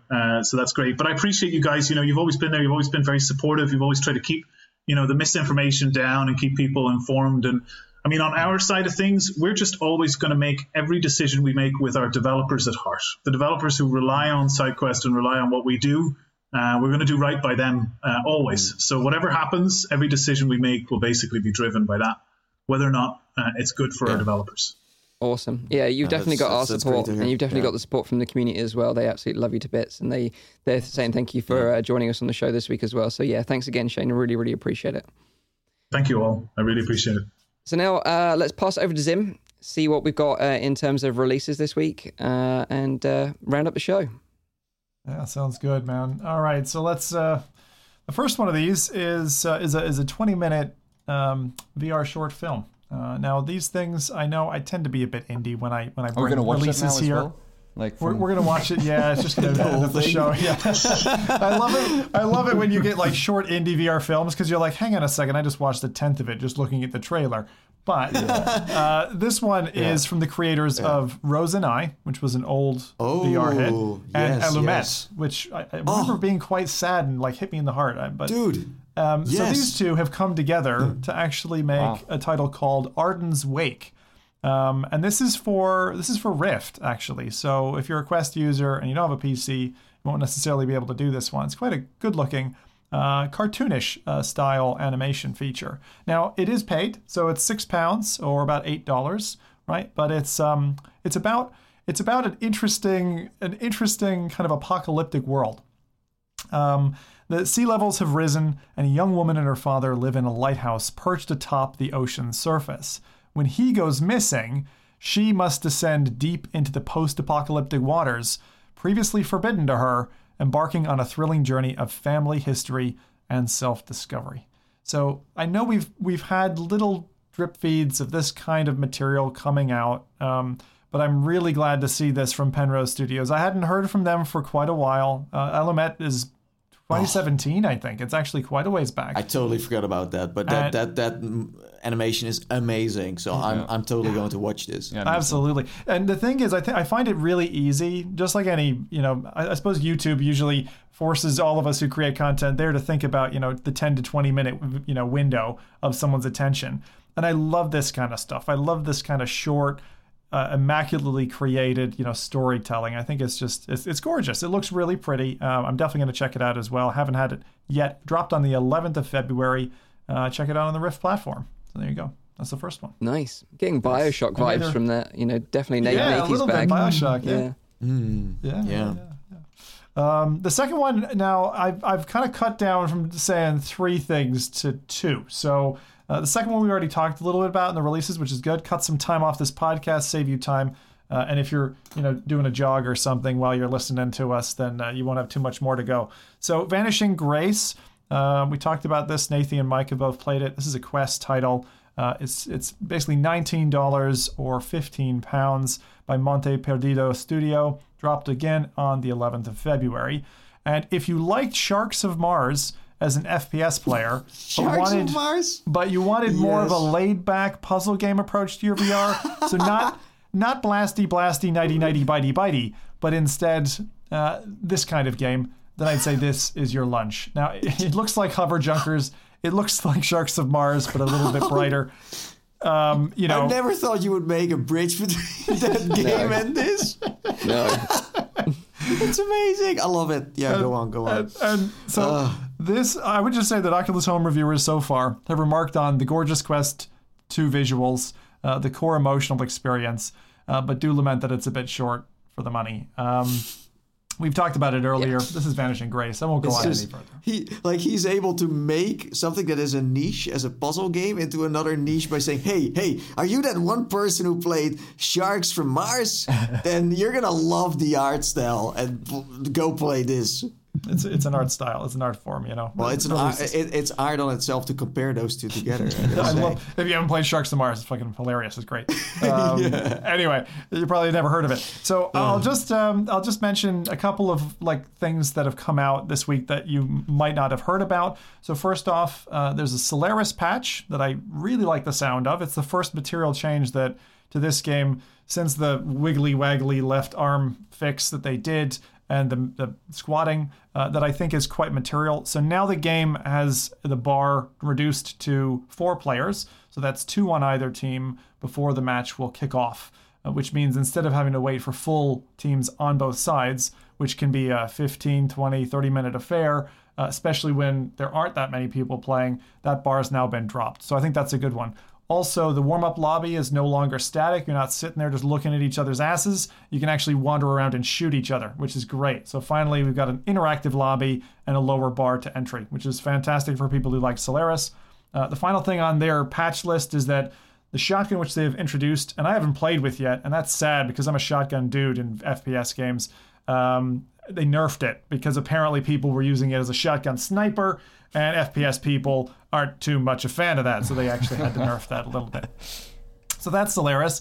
Then we've got a Medal of Honor patch that Nathan noticed, which is great because I've having played through the single player, I've totally taken my eyes off the game. Yeah, as I thought, you're the biggest fan of this game. I had to just send you the update. Yeah, I'm a huge fan. And the thing is, it's really tough to keep an eye on their releases. Like to even find the patch notes was not easy. Anyway, I'll cover off the basics. So if you were going to play this, say you just bought it in the Steam sale, and you're the kind of person, because there's plenty of console gamers out there who like to skip the narrative and just play, especially if you're into shooters, now you can. So you hold down both triggers and you can skip any of the narratives in the story. So a lot of people who, especially if you're going to replay the game and you've already heard it, you don't want to be force-fed the game again. Once you've looked into the eyes of the Vino brothers, then, you're You want to skip. That's Then what you've seen death. I will replay the game only for that moment. Talking about Meta Labs, those guys could definitely use an overhaul with Meta Labs. That facial technology, I don't know, man. Those guys are perfect. If you put those guys in high def, I would be frightened to look. God, how would they look? Like, oh god. So Medal of Honor has a few other things. If you're a seated gamer and you like that, then now you've got a crouch feature for seated, and the HP Reverb G2. So G2 owners are now formally supported by Medal of Honor Above and Beyond. So if you got a G2 and you want to go, shoot some Nazis, there you go. So that means mixed reality in general, I guess. So also other, like G2 Odyssey and all I those. guess. They named the G2 specifically, actually, with this. So I don't know if they're certifying anybody else, but they specifically targeted it at G2. And the final thing I'll mention, which is the thing I said about Rowdy earlier, not about Rowdy. Sorry, Rowdy. I swear I didn't call you a monkey or anything. There's a game, Monkey Game. If you're into this Godzilla, feckin' King Kong stuff, then my God, you're the plague of the planet. But anyway, Gorilla Tag is a freebie on Steam. So Gorilla Tag is available now. It dropped on the 12th of February.